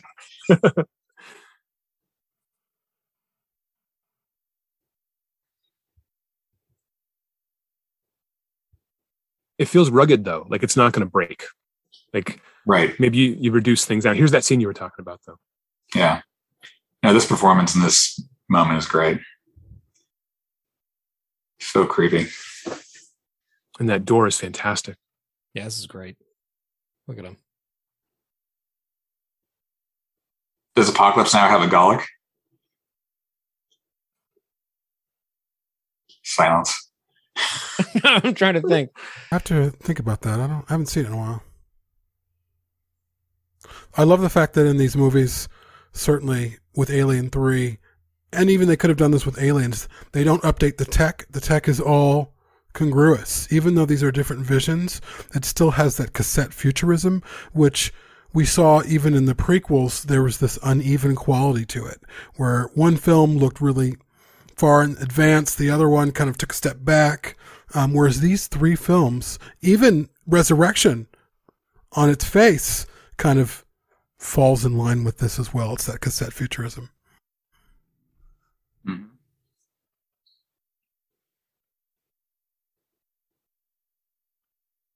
And just going back to that moment that Charlie was alluding to in the beginning, when Gallic fumbles with the knife after he kills the other prisoner, that really is it's a great moment. That it's such a complicated character who is so vivisected in the original cut of the movie. There's an Apocalypse Now shot if I've ever seen an Apocalypse Now shot. Yeah. Oh, there we go. Can you explain that moment to us? Actually, what the strange monkey alien? Yeah. What's going on there? That was in the assembly cut. We didn't do that one. So that was there were a few shots, visual effect shots that were somewhat completed, and we didn't dare touch those because we thought everything that was actually worked on by the original team was holy, even if it was unholy. We still kept it. And plus we had so many other shots we had to do. So we let it slide because that was what they did. You know, we're trying to document the process and the different versions and try to be truthful. So there's no cheating going on. So that would have been a cheat had we touched that one. Yeah. Which I think makes a lot of sense, but was that the puppet in that shot? Do you know? Yeah, for sure. That was the puppet. Okay. It wasn't Tom Woodruff. It was, yeah. It was the dog, I think, actually. I was going to say it was either a puppet or someone threw a piece of chewing gum out the door, and that was kind of it. Because that's probably the least convincing shot of the alien in the entire film, and that's an assembly cut shot on top of it. So, right.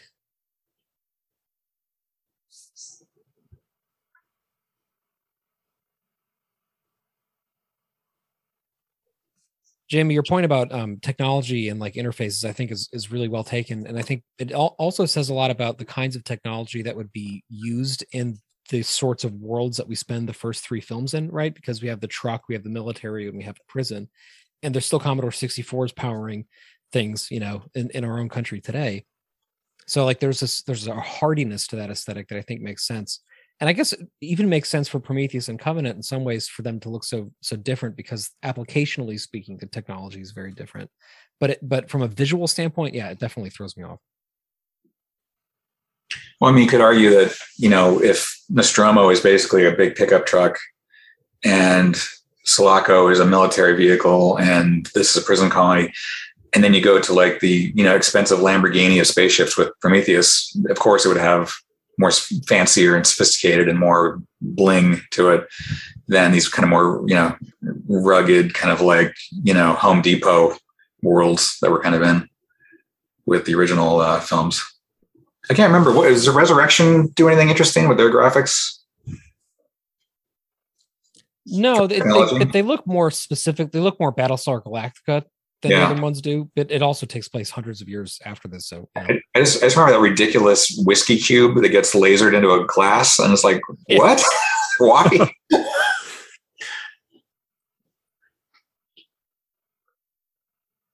I was just checking the Star Picks baseball card, whatever you want to call it, for Golic, and it lists him as 32 counts of murder and dismemberment. That's curious what he was in for. Yeah.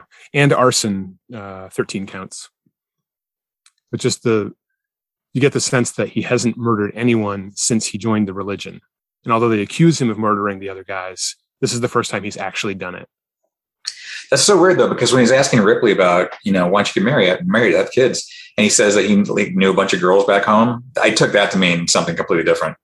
given the rest of the prisoners, I thought, he was a bad boy.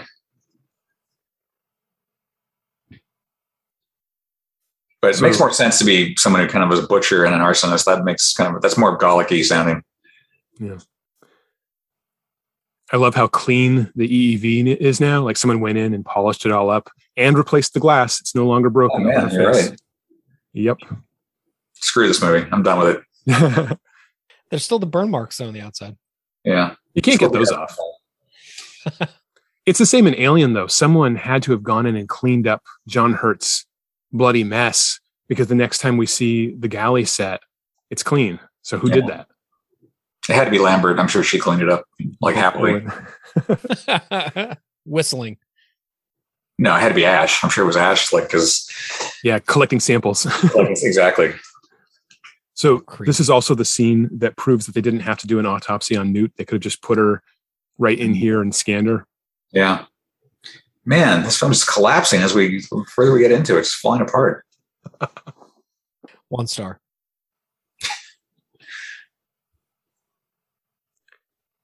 And I love the low-tech reconstruction of a high-tech concept, how they built the insides of a Ripley and photographed it.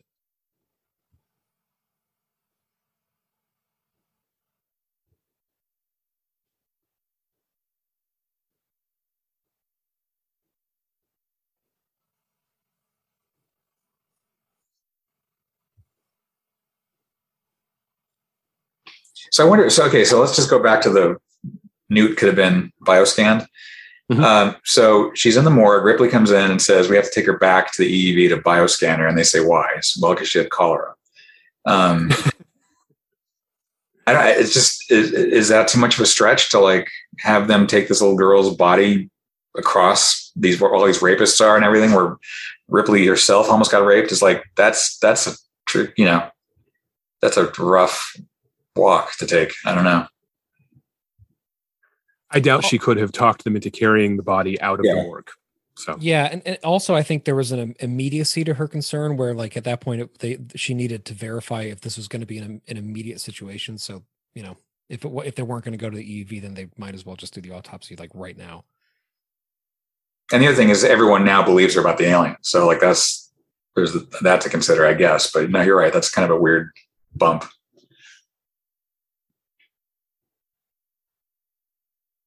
I love that it's upside down. Yeah.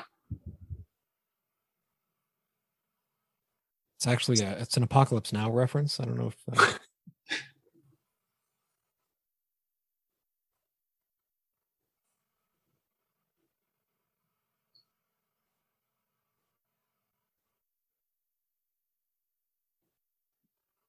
one of the things that I find most fascinating about Alien 3 is how restricted the color palette is. Obviously for the entire film, except for some very specific deviances from that, right? There's the autopsy scene.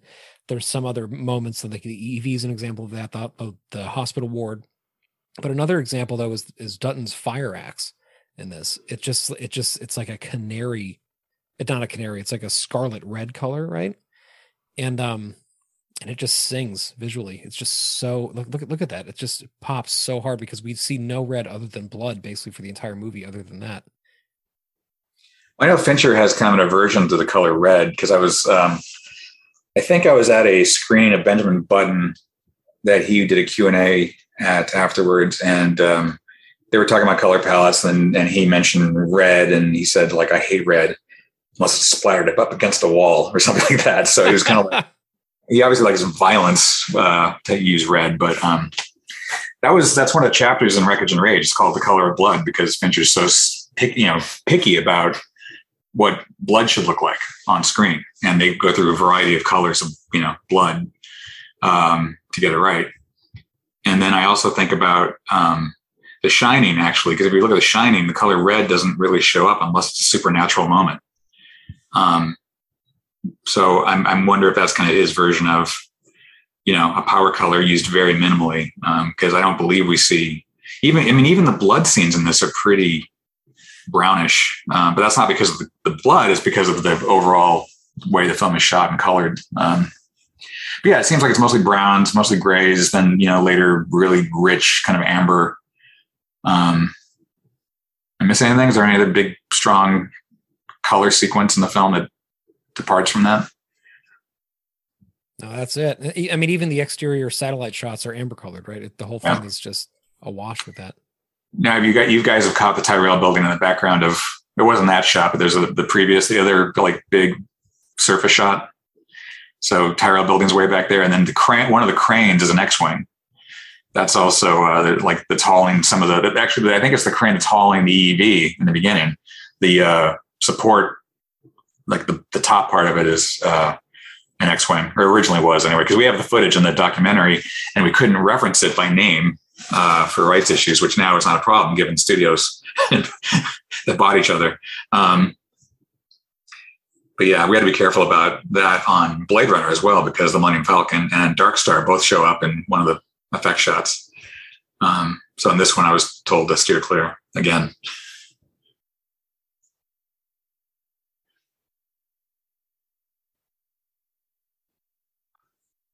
So that crane shot would be in the theatrical cut. Correct. I'm not sure it's that shot. I have to look at it again, but I do know there's a crane that uses an X-Wing nose, or the whole like snub part of it, the front part of it, as like the basis of the crane. I have to see this. That is great. Especially we're recording this on May the 4th, everybody. So this is especially close to my heart right now. I saw some close-up shots of the exterior model recently that had little miniature vehicles even along one side that you never see that detail in the movie, but it's just neat to see. And again, implies that this place was much larger and not just for prisoners. Yeah. The newspaper a second ago had a Japanese headline. I thought that was neat on the wall. And by the way, going back to Outland for a second, it's like I feel like, Outland presents this vast industrial complex used for mining or whatever they were doing, but then there's also a prison section, right? They got the zero gravity cells that the guys are floating in. So it's kind of like, it's interesting. I do wonder what the rest of Fury 161 was like when it was properly up and running as a Weyland-Yutani industrial facility, whatever work they were doing, that just happened to need a prison section because they're hiring these kind of roughnecks to do work that they work hard, they play hard, and then suddenly they got to go to jail because they did something. Okay, this blew my mind that Weyland-Yutani has like faster than light ships that can get there in 2 hours.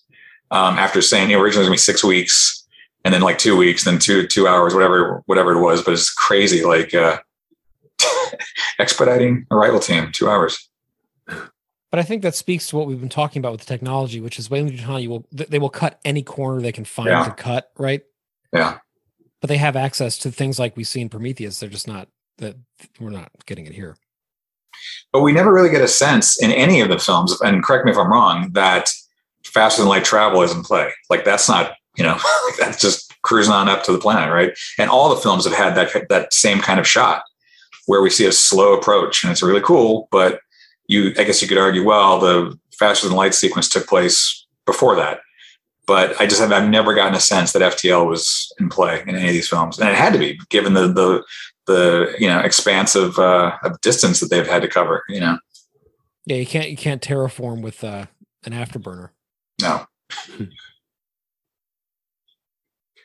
I wish they could have built a new ship instead of reusing the Sulaco from the previous film, but they do a good enough job. Yeah. Is it ever established what the name of this ship is? The Patna, is another Joseph Conrad reference. Joseph Conrad wrote Heart of Darkness, which inspired Apocalypse Now. I just want to say, Boom. There you go. It's coming together. A lot of authors have jumped on that bandwagon. So there's been at least one USS Kurtz for another ship.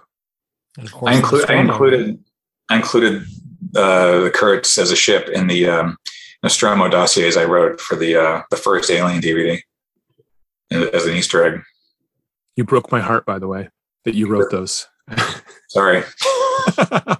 I wrote you recently about it. No, I know. Well, that's the tricky thing about it. Is like we looked for the originals and we couldn't find them, and then they turned up many, many years later. But back then we didn't have it, and so Ridley just said, do whatever. Just write your own. I basically said, is this okay to include? And he goes, yeah, it's fine. So too bad you can't find the ones I wrote. And I said, yeah, it is too bad. We looked, but then later they found them.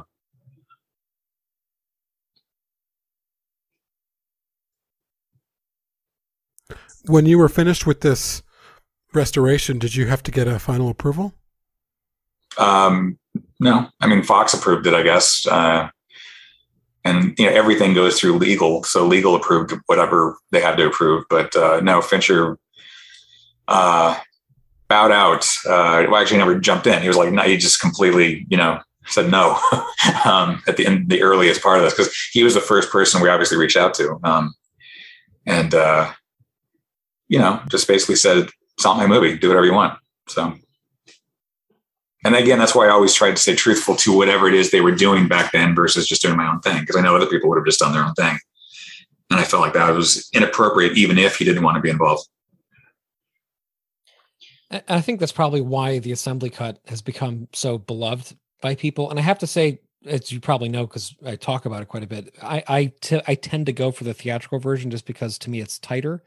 But having now watched this quite a bit recently, this is growing on me. It might be my favorite cut of the film. And I think it's because it still feels very much true to the vision of the movie, because you didn't do that. You didn't screw around with it. Well, I mean, there's fingerprints on it from Terry Rawlings and Fincher that, no matter how unsatisfied they might be with this version, because obviously it was in progress and it wasn't, complete. It still came from them in some form at some stage. Which if I had gone the fan edit way, it would have been just like, it might have had everything in it. It might have been somewhat interesting, but it wouldn't have had that authenticity that this one has, for better or worse. And I think for better, actually. I really do think that a lot of the choices that are only in this version are really, fascinating. And I, whether they work or not in the grand scheme of things, I still love watching them. I still love seeing it in action. Especially after many years of not seeing it, of like wishing that there would be a new cut or a longer cut or whatever. Because, I think back to when I was in film school in the early 90s and this film came out, but shortly thereafter, a friend of mine got a bootleg VHS of the cut they test screened, which is different than the work print or the assembly cut rather. And, seeing that, I realized, there's definitely more to this. Like there's potential here that it might not be realized fully, but it's there under the wreckage of everything. So from that point, like from the early 90s up until I got to actually, work on this project, I was always fantasizing about there being this mythical lost version of Alien 3 that would fix everything, or at least, bring it to its full potential. And, I think what we found was really cool and very, satisfying as kind of an archaeological dig of a movie, and I definitely think it's better in many ways than the theatrical cut.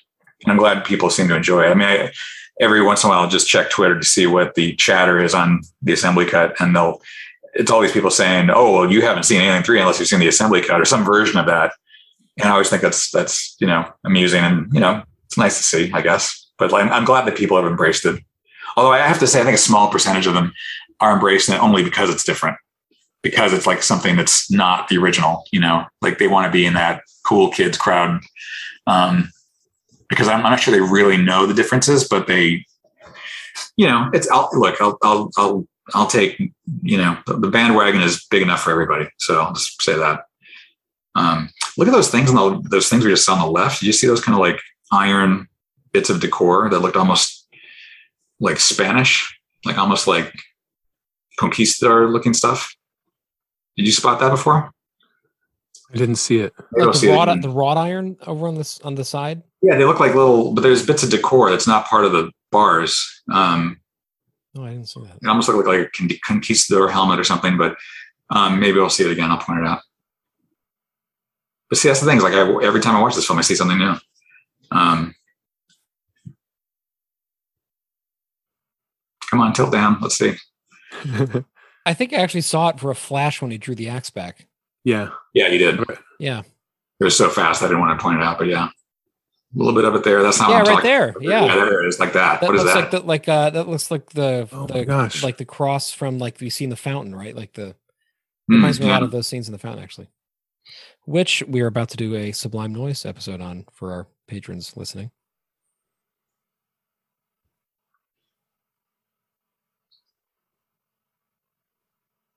Looked almost Aztec. Mm-hmm.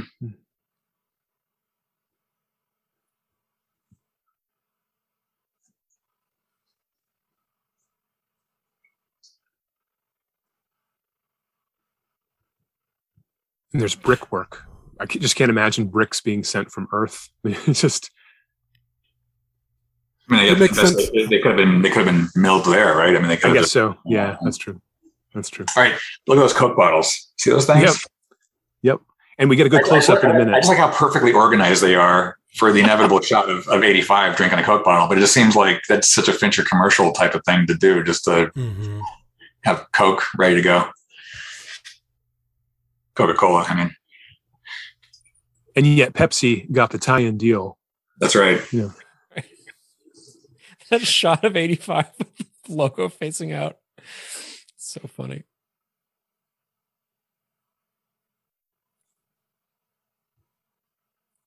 One of the guys down on the ground has what appears to be a medical kit with a needle, like he's got morphine or something to inject. Why Ripley doesn't consider lethal injection, I don't know. Or just walk out onto the planet. Well, I mean, there's oxygen, right? I mean, because Clemens brought her in. True. She could drown herself. I don't know.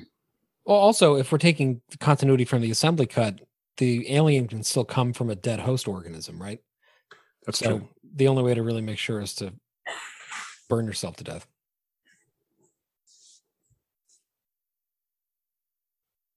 Maybe.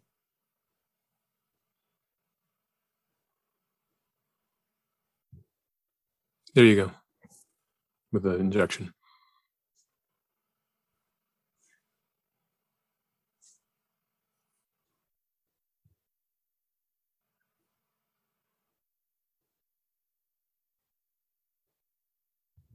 Danny Webb is such a good actor too. He makes so much of every scene that he's in this movie. It's a great cast.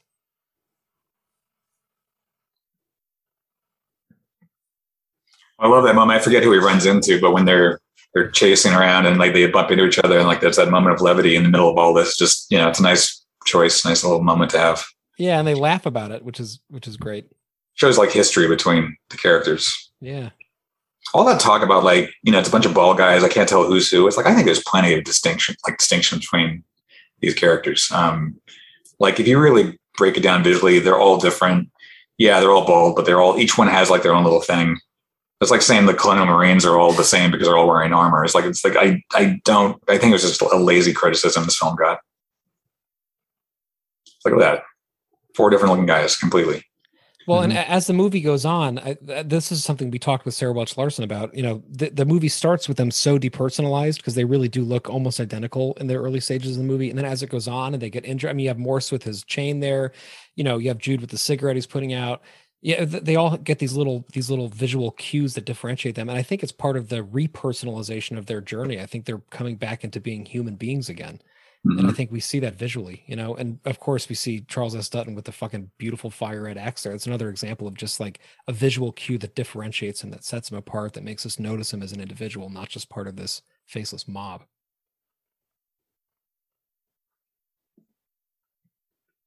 That previous shot, Ripley had her back to us. Do you remember that? We just passed it. I don't know if you noticed it. It's such a weird place for her to be, like, with her back so deliberately to us. Do you think that was a double? Like Sigourney wasn't available and they got a double? I don't know. It just seemed like a bizarre bit of blocking or whatever to me that I never caught before. How big was her head? Can you that's one way to find out. So the Weyland-Yutani patches that are on the jackets of the guards, the wardens, are embroidered, and the patches that are on the prisoners' jackets are screen printed. So there's already, just in that little detail, there's a mass produced versus a slightly more, you know, I don't know how to put that better, but just interesting details. Like a class difference between insignia. You know, not that embroidery is hugely expensive, but the embroidery is saved only for the minders, and the Gen Pop has to just use screen printed ones. I love this shot here of them standing in front of the whatever that opening is, with that long red opening. It just looks like a church. It's a cathedral, but it's a kind of cathedral of death. It's just beautiful. It's like that, plus almost like a cremation machine furnace. And even the shape of it harkens back a little bit for me visually to the Nostromo's hallways. And I think that there's something that feels almost like an echo of that.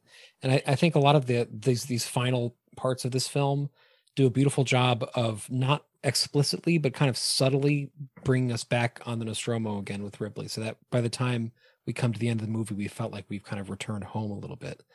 But that could just be the way I'm watching it. I think that's fair. I mean, I never thought of it that way, but I mean, obviously the final scene is pretty clear, but even this, like these Steadicam shots walking down hallways like this, just, it feels like that looks exactly like the service bay on the Nostromo to me. They're right there, except for that doesn't have as much wires, you know?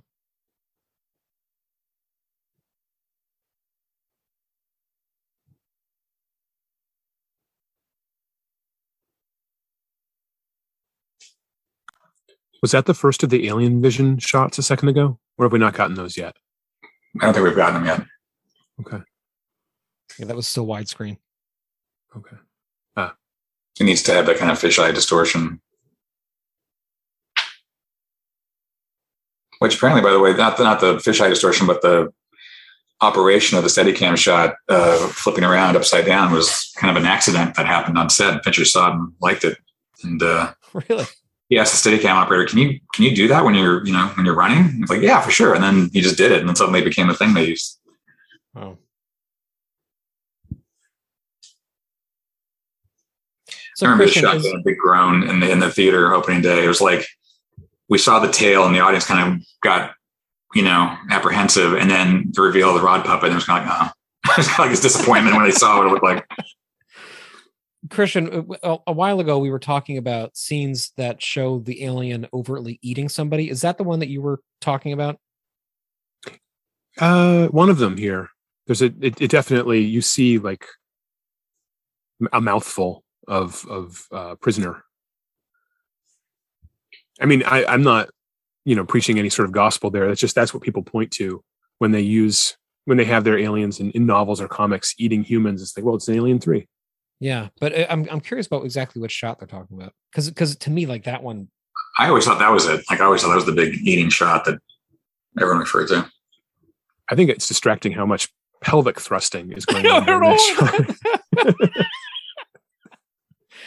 I'm sure Giger loved that. Like Giger thought the pelvic thrusting was right on point. Make it hump it more. Yeah. So there we go. There's that pancake lens. Mm. That shot's okay. I don't think that's a bad great shot. That's really good. I am wondering why the Alien isn't preparing these guys as potential hosts if it knows there's a queen on the way. Yeah. Why are these guys not being like resined up and cocooned? There were plans for something like that, right? They call it the meat locker. Hmm.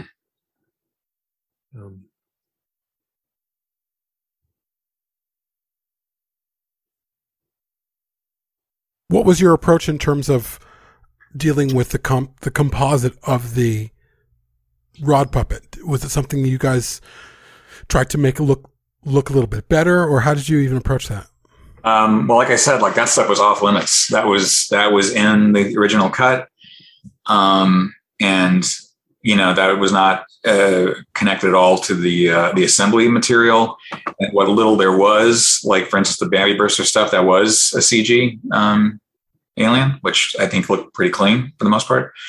And then anything that was assembly cut but had been developed as a rod puppet shot, we left as is, because again, that was like authentic, original visual effects work that we didn't want to, step all over with what we were doing. Can you explain the chocolate alien to me? What you just referred to, or what the shot was? Why does it look like it's made out of chocolate in these shots? Maybe it is. I don't know. certain things we just don't know. But that is the puppet, right? Yeah. No, this is pretty much everything you see except for the obvious, puppet. Like Tom Woodruff stuff, is the puppet. Like here comes the worst puppet shot of all time. Boom, that thing. Yeah. Oh my god. Oh. But delicious. Because on the commentary track on Alien 3, even Richard Edlund himself says like that shot sucks. He's like he knows like that was just they kind of screwed the pooch on that one, and it's a shame. But again, I'm sure schedule, budget, new technology. By the way, for all the grief the rod puppet stuff gets, you have to understand this Alien 3 hit at like the crossroads of optical and digital visual effects filmmaking. It wasn't quite ready for digital. And optical was getting pretty ho-hum in terms of what you could do. So they were obviously trying to push the envelope, and it just they weren't there yet. It was just too ambitious of a plan, and they didn't have the technology to support their ideas. So, I mean, I give them props for taking a big swing. It's just they weren't quite there yet with the technology. And for what it's worth, for me, it, if anything, contributes to the dreamlike quality of a lot of the stuff. Like the fact that the alien doesn't look the same in consecutive shots. It's just disorienting, It's never really bothered me that much.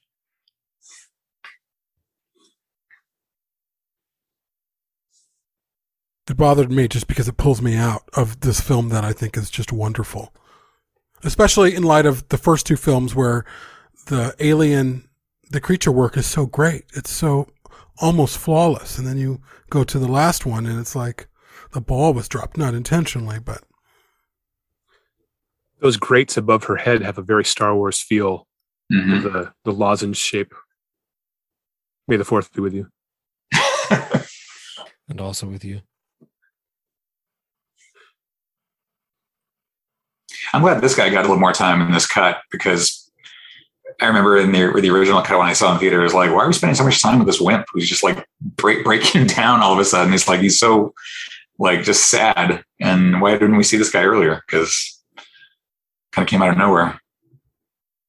I love this music cue right here, which I call the Weyland-Yutani theme, which I don't know if that's what Alien Goldenthal imagined, but that's the first time we hear this theme is when these guys show up. And I just love that it's so like big and overwhelming, and like it feels like I'm looking at a giant Weyland-Yutani skyscraper in music form. It's just like so big. The pounding timpani and stuff.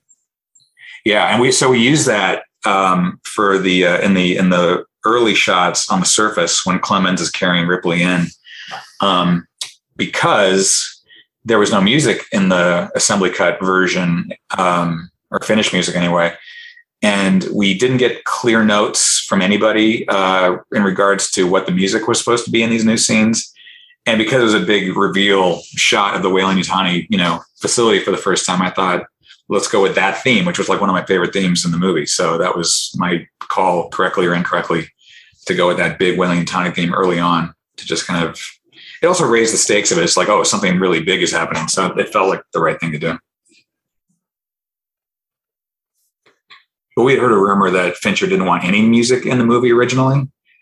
And I don't know exactly who conveyed this message back and forth, but we heard through the kind of underground grapevine we had of, we didn't get notes. We didn't get any feedback. There's no interest at all, but occasionally we'd get a hint of a bit of information. And apparently someone asked Fincher, like, was there not supposed to be music in Alien 3? And he's like, who the hell said that? So we took that as there was supposed to be music, and therefore we put music in. And he also worked with Elliott for over a year on the score. So this is a pretty long process. And it's a fantastic score. It's absolutely magnificent. Everything Alien Coulson does, I think, is incredible, but like this was just brilliant. Probably my favorite score of all the movies, to be honest, of all the Alien movies. Yeah. I forgot a major tie-in. The lead Japanese scientist of the Weyland-Yutani team that comes in, his name is Matsushita, and he comes back in a novel called Alien into Charybdis and has a rather major role. So that was a fun tie-in from this film. Have you read all the tie-in books and comics and everything? I get paid to. They pay me to read them. Okay. I'm just curious if you actually have notched every single thing. A ridiculous amount of them, yes.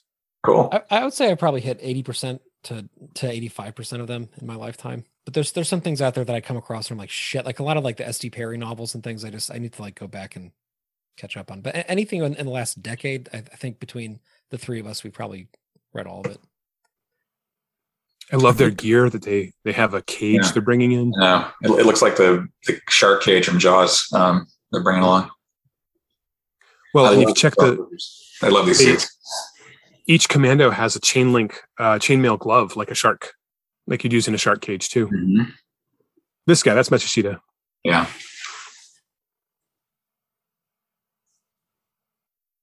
Yeah, I was really close to commissioning Terry English to make me one of these Weyland-Yutani trooper helmets because I just think they're so badass and beautiful and kind of like ancient looking too. I mean, they're really great. There's that scene we're talking about.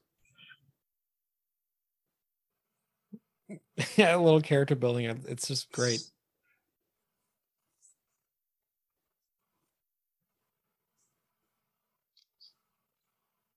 The look of the commandos in particular, I think, is one of the more indelible visual cues from this movie, and it's amazing that it's featured so little in it. Yeah, I mean, it's interesting they bring back the pulse rifles from Aliens, but I would love to have seen these like commando uniforms show up in some other anything. I mean, have they shown up? I mean, I know there's been like action figures, but have they shown up in other games or comics or? The video games never want to use the original styles. They always want to tweak everything. So we've had Weyland-Yutani soldiers, but they wear baseball caps. And it's a missed opportunity. Yeah. I love this look, and it has such a callback to the Nostromo spacesuits that Mobius designed. Absolutely. Plus, there's graffiti on them. So these guys have done other missions. They have kill counts and names and things. I loved Alien Isolation. I thought that did a really great job of capturing what we know and love, but then taking it further. You know. Yeah, it's what were the robots called? Rego Joes, or what were they called? The Average Joes, or what? Working Joes. Working Joes. Yeah, those guys were creepy as hell, and I loved them. They were so good. Yep. The guys know this, but my 8-year-old is currently playing it from the beginning for the first time. He's watched me play a lot of it, and we've done the DLC together. But it's getting to see him experience it, and that same sense of reverence for it is just. Maybe I'm a bad parent, but it's pretty amazing to watch him do that. It's a great. My 9-year-old beat it, so I'm curious if Patrick's son is going to beat my son's record. The race is on. So that tail is amazing. It looks better. I don't know. Sometimes I can just look at the tail and ignore the rest of the rod puppet. There's a chocolate. Here's a question I have: is like, what if you were to take the Jaws approach of like using the barrels instead of the shark to show the shark? Is there something they could have come up with to create the impression the alien is there. And then of course you have all these like great Tom Woodruff shots where it's really him in the suit. But for all like the running stuff that they had to use the puppet because there's no other way to do it really, or even like that, is like there's some other like, and again, in addition to the POV shots, I just wonder if there's some other way to establish the alien on the move versus just showing the puppet, because it really does take you out of the movie. And even Jaws, the big rubber shark, occasionally it was okay because you bought into it because you were so immersed, because you didn't see the shark until like the second half of the movie. And even then you barely saw it, And I feel like this being the third movie, we already know kind of what the alien looks like for the most part, but is there some way to kind of convey like these brief glimpses? I think are awesome. I think they're really effective. It's the problem going forward too, though, because now people expect that you'll see a lot of every monster because of the whole CGI thing. I don't know what we do in the future. But also, I'm for cutting back, It's interesting that for a movie that's so visually dark, the creature is almost always shown completely lit, right? Except for these shots, like when Woodruff's in the chute. But all the rod puppet shots, they're very bright. Like the chocolate thing I was talking, like that it looks out of place because it's like so visually easy to see. So I wonder if even just darkening it, would help. Maybe. Does the raw footage of the rod puppet still exist? With like the blue screen backgrounds, like the uncomped versions? I'm sure they do. I believe we had access to them because I think we used a bit in the documentary in Optical Fury on the visual effects chapter. But again, that was not our goal, so we didn't dwell on that because we had so many other things we had to do. Yeah. Like in hindsight, I wonder maybe we should have tried to do a little bit of a cleanup, kind of like what they did on Star Trek motion picture recently. But that was not our brief. And I really, again, we were working on 3 different alien movies simultaneously. And it's like, that's a lot to take on, Yeah. Especially when the director of the first one is actively involved. And it's like, we had to give him quite a bit of attention to make sure that, he was taken care of. So it's a lot. It's a miracle, frankly, we got it done as well as we did in the first pass. And then that Fox was so great to let us go in and do a polish on the Blu-ray. Like, I have no complaints basically about what was done creatively or in terms of restoration, because it was like a perfect storm, like where you had a studio that was willing to do it. You had the elements still around, and we found these lost cuts, and then we were able to kind of get to it.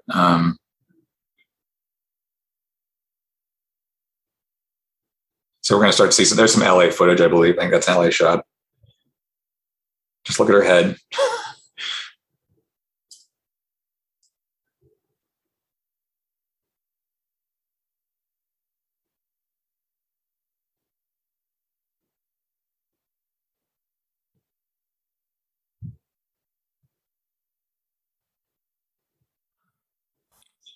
Do you have a preference on the ending? That's a great question. I get why the non-chest, there's LA. I get why the non-chest burster version. I was gonna say that's definitely LA right there. Yeah. The non-chest burster version is better for the Fincher of it all, I guess, in terms of like what the original vision was and how it serves. I don't know. It's more uncomfortable because you don't have that closure. But I do think there's something to be said about showing that there's the one CG shot in the movie we just passed. There is something to be said about the satisfaction of knowing that she succeeded in what she was doing, for sure. Like absolute evidence. Like, yeah, she took that thing to its death with her. So I'm kind of 50-50, to be honest. Is Deckard a replicant? I don't know. Either way, it's fine. Do you have a preference? I'm torn about it personally. I like the dignity of no alien, but symbolically, just the visual payoff of seeing it. I don't know. I feel the same way. How about you guys? Jamie, you go. I'm 50-50 too. I don't need to see the chest burster. I think it is more poetic to see her just go into the the lead, but they both work. I prefer the theatrical, honestly. I think partly because my emotional connection to it is so strong, because it has just meant so much to me for my whole life before this version came out, so I feel kind of attached to it. But also I think because the way that it's shot with like that all encompassing, almost like she's jumping into the sun, to me feels, I don't know, more, it works for me a little bit better in the theatrical. I like this version of it quite a bit too, but that's one that I prefer. So speaking of, is Deckard a replicant? Is Bishop human or droid? I think he's human, by the way. I've thought about it quite a bit. I've gone back and forth. I'm now in the human camp, in the Bishop Hume camp. How about you guys? Well, the new retcon version is that he's a human who has augmented himself because he works in cybernetics or whatever. Mm-hmm. And so that explains how he can survive an incredibly traumatic head wound.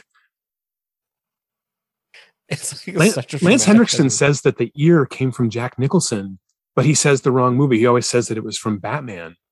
Well, I guess that tracks. Batman was a few years before this. Do you know anything about that? Whose ear Jack Nicholson? It was like a last minute decision, right?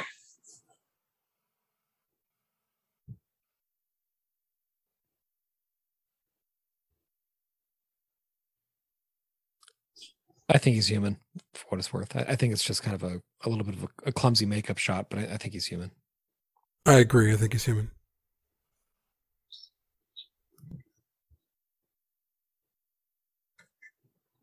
Because if they could make, synthetics with red blood just to make them more camouflaged, I guess they would have been doing it since the time of Ash. And certainly Bishop and Aliens, who had, the milk, he could have had red blood. So it's like, he has to be human. And yet the credits say Bishop too. So that's where it all comes from. Maybe it's Bishop the Second. Maybe it's, Bishop Jr. TOO. He's pretty creepy here, though, I gotta say. It's very... I'm not convinced Lance Henriksen isn't synthetic. Yeah. They don't use the same sound effect for the pulse rifles. Mm-hmm. Which is fine. But they went to the trouble of rebuilding them. Bapti was involved, but there's so much aliens in this movie that I don't think it gets enough credit. How much Bishop is present. We talked about this before. How much Newt and Hicks are present. How much this film is a kind of a long grief of aliens in its own way.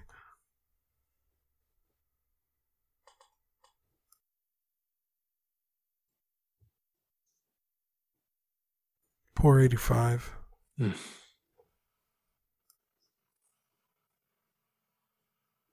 He's 86 now. Well played. Well played.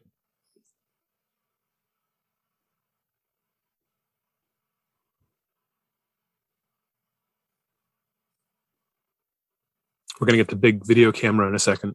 Yeah. And Bishop says, stop recording or something. It's very strange. Like no cameras? Panavision. No, yeah. No. Yeah. It's like a home video camera from late 80s. It's like, it's got to be like super like 4D and like, some kind of, got like 8 lenses inside of it.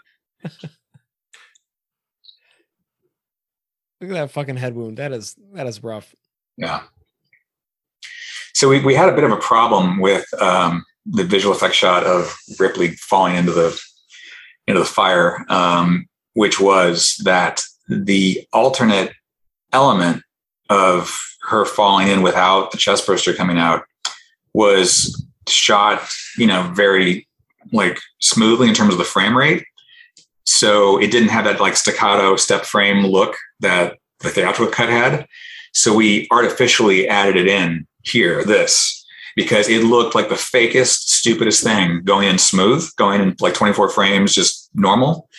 And by adding that little bit of staccato, it kind of called back to the theatrical cut but it seemed again more stylized and more poetic and blah blah blah. So I've had people tell me like, why didn't you fix that? It's like, well, again, we were trying to stay truthful to the creative process that was happening, but we didn't have the original footage that was clean going in. The distance seems so much more believable in that cut. She falls and then she hits, and then the other one, it just keeps falling. Yeah. But that is why I love the theatrical cut ending so much, is because it feels like it goes into the realm of like dreams again. It's just like sort of a larger than reality moment,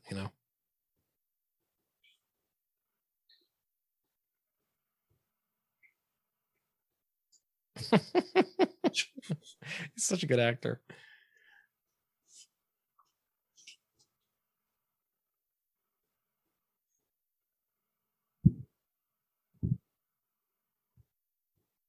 See, this is just the perfect way to end like this trilogy of films. It's like, there shouldn't have been more after this, in my opinion, but at least in terms of there should have been Resurrection, is what I'm saying, or AVPs, because like this is such a beautiful ending to what was like nice, nice put together, not perfect, but still coherent trilogy of birth, life, and death. Totally agreed.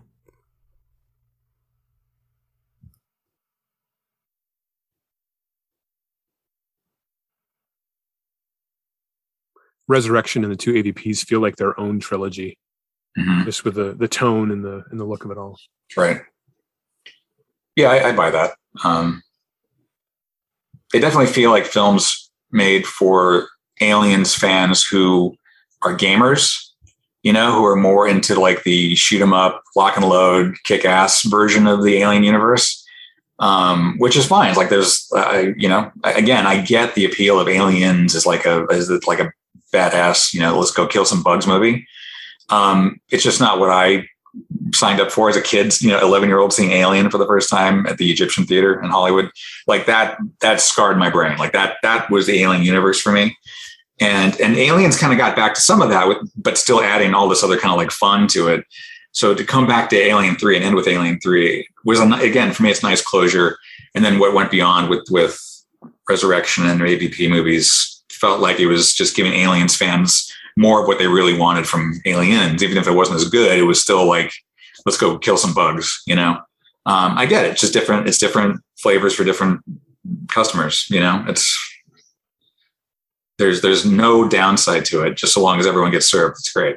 I don't know, it's kind of a shame that it's looking like there might not be a third movie in the Prometheus cycle, but just to see how that resolved. I'm sure we could all kind of guess or imagine, based on David's last actions and the whole biomechanoid of it all, where maybe he would, create the alien that we know and love as being like fully biomechanoid versus more of a creature that we've seen over the last several films. But who knows? I guess we'll see where it goes. That's the thing, is like there's so many different ways now to tell stories. You don't have to be just features. It doesn't have to be TV. It could be games or comics or all these other things that have already been explored. But why not do it with like the creator of the original film, who's obviously got more to say about it?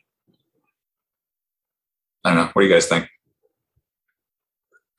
Well, like you said with Alien Isolation, I never expected a video game to be so faithful and immersive and also expand the world like that. So that opened my eyes. Totally agree. Yeah, Alien Isolation was to me like the first thing since the original films came out that I felt that deeply passionate about from an alien standpoint. And I think a lot of it is like that mixture of reverence and willingness to take risks with the storytelling, to play with the sacred cows that we got used to, but also just the fact that like when you play, for example, the Last Survivor content, or not the Last Survivor, the Crew Expendable content, you can actually recreate, like we did this on Alien Day. We recreated the first like 10 minutes of Alien by just being in this ship and like walking around the bay and going into the mother room. So there's like, that's that sense of complete immersion in this material is just like incredibly good. That being said, though, I think we've seen, especially with the Alex White novels, Into Charybdis, one that Christian just mentioned being their more recent one, but also before that, Alien: The Cold Forge. That's another great example of somebody who just understands on a really deep thematic level how you can push the boundaries of alien storytelling. And I feel, especially with Noah Hawley and Fede Alvarez, that we're actually in really good hands at the moment.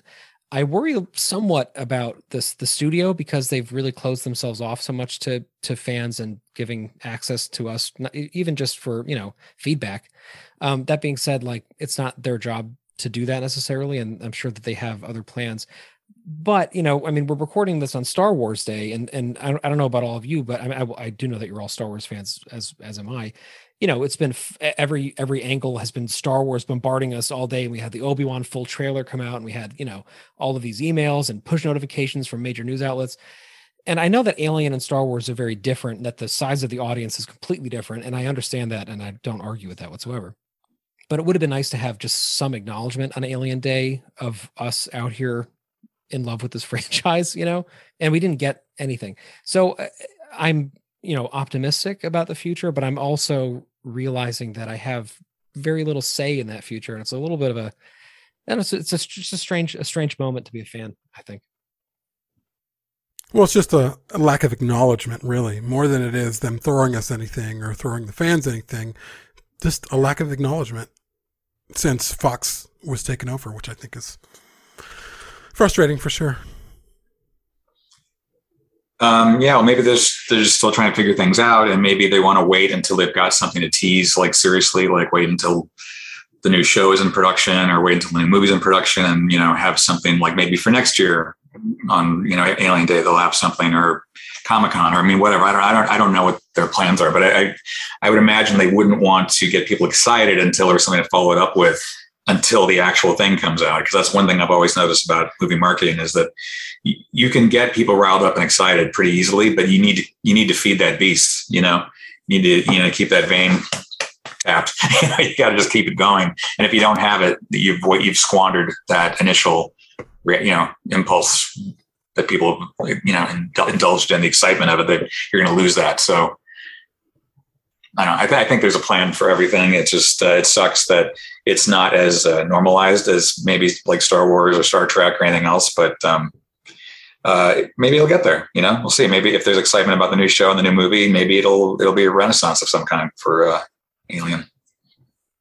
Wouldn't that? By the way, we totally off the tape now. Are we still recording? The file's done. We're still recording. We'll go ahead and close. But I guess, before we do, I have one last question for you, Charles. And I also want to say to people, Blade Runner has come up quite a bit tonight. And it's not only because we also have a Blade Runner podcast. It's because Charles de Lauzirika happens to be not only a Blade Runner super fan, but also the reason why we have the final cut. He worked with Ridley Scott on that. And there's amazing stories behind that, which you can hear on our other show. And he was at our live event in LA in 2019 and has been on, multiple times as a guest. So I want to just, give you credit for that. He's like the authority on it, which is really, really cool. But speaking of Blade Runner, my question for you is, Jordan Cronenweth is thanked at the end there in the credits. Can you give us a little window into why? Well, Jordan Cronenweth, who's, probably my favorite cinematographer ever, was the original DP on Alien 3. Fincher was a huge fan of his and brought him in. And I believe he might have shot the Coke commercial, the Blade Runner-ish rollerblade commercial that Fincher directed, I believe. I'm not 100% sure on that. But anyway, so Cronenweth was the DP for the first number of days. I don't know if it went into weeks, but it was long enough that they realized that he was ill and not well enough to continue, because he was just operating at kind of a slower pace than anyone else was, and that they could afford. And if you watch Wreckage and Rage, there's a section we devote to Jordan Cronenweth and working with Fincher, and you can see Fincher is uncharacteristically very soft and delicate and sympathetic with him, and almost like a son talking to his elderly father or whatever. Like there's a sweetness to it. There's a very sweet relationship between the two in just those few minutes of footage, where you can tell that Fincher's worried not just about the film but about Jordan himself. So as was discovered, I think around the time of Blade Runner, that he had Parkinson's. And he was slow on Blade Runner as well. That was definitely a problem with Blade Runner going over schedule. It wasn't just Ridley being a perfectionist; it was Jordan was slow. But luckily they were allowed to finish the film with him. There were other cinematographers came in to pick up little things here and there, but Jordan shot most of it, and that's why that film looks as amazing as it does. So it was just kind of a sad thing that Jordan was misdiagnosed with having something else and not Parkinson's, that he was never treated correctly early enough on. And I'm not sure if Alien 3 was the last film he worked on as like full DP for a feature, but it was one of the last ones. So I'm glad we got to talk about that a bit, because, some of his shots that are on the finished film are gorgeous. And Alex Thompson mentions that in the documentary, that, when they had to replace him and Alex came in and they watched all the dailies that they had shot. Apologies. They watched all the dailies, and Alex was sort of like, wow, how am I going to match this? Like, this is so great. And Alex Thompson is a phenomenal cinematographer. He was, when he was with us, and he shot Legend for Ridley. So, really tremendous cinematographer in his own right. But he, you could tell, like, he was like daunted by, having to follow in Jordan's footsteps. Even Jordan, not in his best shape, is still one of the master cinematographers of all time. Yeah, and the fact that his name comes right there at the very end of the credits is it's very special for those of us who loved and admired his work. No, absolutely, and again, it's a sadness that he couldn't finish the whole thing, but I thought Alex Thompson did an amazing job in picking up where he left off, and of course Fincher kind of running roughshod over all that, because he's also an amazing photographer as director. That was I guess that was one of the big insults the studio brass were lobbing at Fincher was he's a great shooter. He's a great shooter. And it's like, as if he wasn't a great storyteller, as if he wasn't a great actor's director, which he is, so it's just interesting that that's a derogatory term. They call him a shooter, which is putting him in the same league in this case with Jordan Cronenweth and Alex Thompson. What else? What else you got? Well, that's all that I have. Yeah, I think I want to be, you've been so incredibly gracious to spend 3 hours with us tonight on this commentary track. I guess my final thing would be, both you and Christian, thank you very much, had corrections for us on our previous commentary. Do you remember? Did we miss any of them tonight? Because we're a hard hitting journalism podcast here. We need to get the facts right. I'm okay being fact checked. What do you got? Well, he kind of corrected us earlier, like I mentioned in our previous commentary about the notes from Fincher, but there were no notes from Fincher, but I of course had heard that, and whatever just confused it. So I don't know what else there was. Well, you guys were talking about when we find Ripley on the beach covered in oil, being a dummy. And while there may have been a dummy made, that was Sigourney Weaver. Yeah. The dummy was used for Charles Dance to carry, as he was running into the facility. But all those shots of Ripley on the beach, that was Sigourney Weaver on the beach. Which makes it even more unfortunate that they didn't make the theatrical cut of the movie, because she had to be covered in garbage on a beach in the cold, Well, apparently, I only heard this recently that the lice, is that what they are? Like, I forget what the things are, the bugs that got thrown on her. I don't think they're actually lice. They must have been something else. They're called lice in the movie, but they're clearly not, because they're. That's what I'm saying. It's I don't know what the actual bugs were. Yeah. But apparently she got a mouthful of those in the first dump, and she was not too happy about that for being early on, day one, or probably day one or two. But that's the only thing I know about her relationship with the bugs. But no, that was definitely her on the beach. That opening is very bizarre, how she was physically ejected from the entire EEV. And so the reshoot makes sense for that. But my God, the production value that they'd already spent the money and then they cut it out of the movie and reshoot. It's hard. It hurts my soul when you see how beautiful and how expansive it makes that world. Because the rest of the movie were entirely within that facility. So to get that little breathing room is really nice. Yeah, no, I agree. In regards to how she got out of the EEV and onto the beach, look, there are leaps of faith when you're telling a story, and there's all kinds of just suspension of disbelief when you have to get from point A to point B. It's how did Indiana Jones get from the Nazi sub to the base before the sub got there. Like, how did that happen? Forget how he survived being on a sub for 5 days. How did he swim faster than the sub to get to the base? It's okay, because by that point we love Indy and we're along for the ride. Ripley, we've already been through hell with her twice, and it's kind of like, it's a ship, it crashed, she got ejected, she hit the beach, or maybe she just like fell right out into the water and the tide took her into the beach. It's like, we don't need to be asking these questions. A better question is, how did the egg get on the Sulaco? And I don't know if you caught this, but in the menus we made for the anthology, we tried to address that. I mean, have you paid attention to the menus on the Alien 3? I've seen that, yeah. So it's like, if you watch, it's like each disc is color coded. Like Alien is green, Alien is blue, and then Alien 3 is kind of like amber. Yellow, yeah. But we break the color rule just once across all 6 of those discs when it goes to like red alert. And then we see, alien infestation on the Sulaco. And we try to like cobble together clips from Aliens to show the egg sac. And then, we tried our best. That's the best we could do to patch that hole.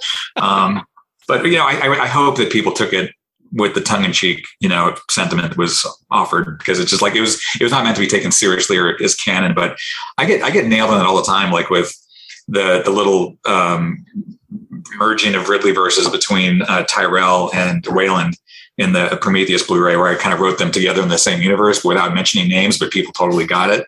And everyone's like saying, "Oh, it's canon now. It's absolutely canon." And I have to always go say, "No, it's a little joke. Lighten up. Lighten up, Francis." Well, thank you, Charles. Yes, thank you so much for coming on.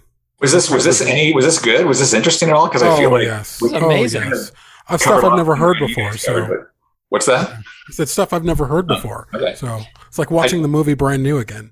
Yeah. Well, when we were halfway through, I thought, oh man, this is going to go on for another like 6 hours, and then suddenly we were at the end. I was like, oh, that was cool. Like that was a nice final stretch. But thank you for indulging me. It was fun, and now I don't have to watch Alien 3 for another 10 years. It's great.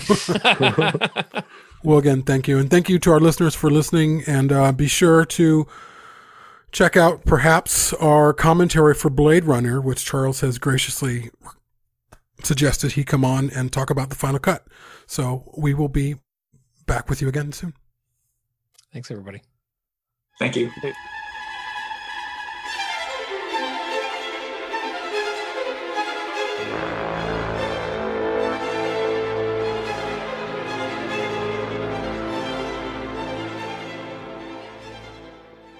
To find out more information about Perfect Organism, the Alien Saga podcast, please go to www.perfectorganism.com.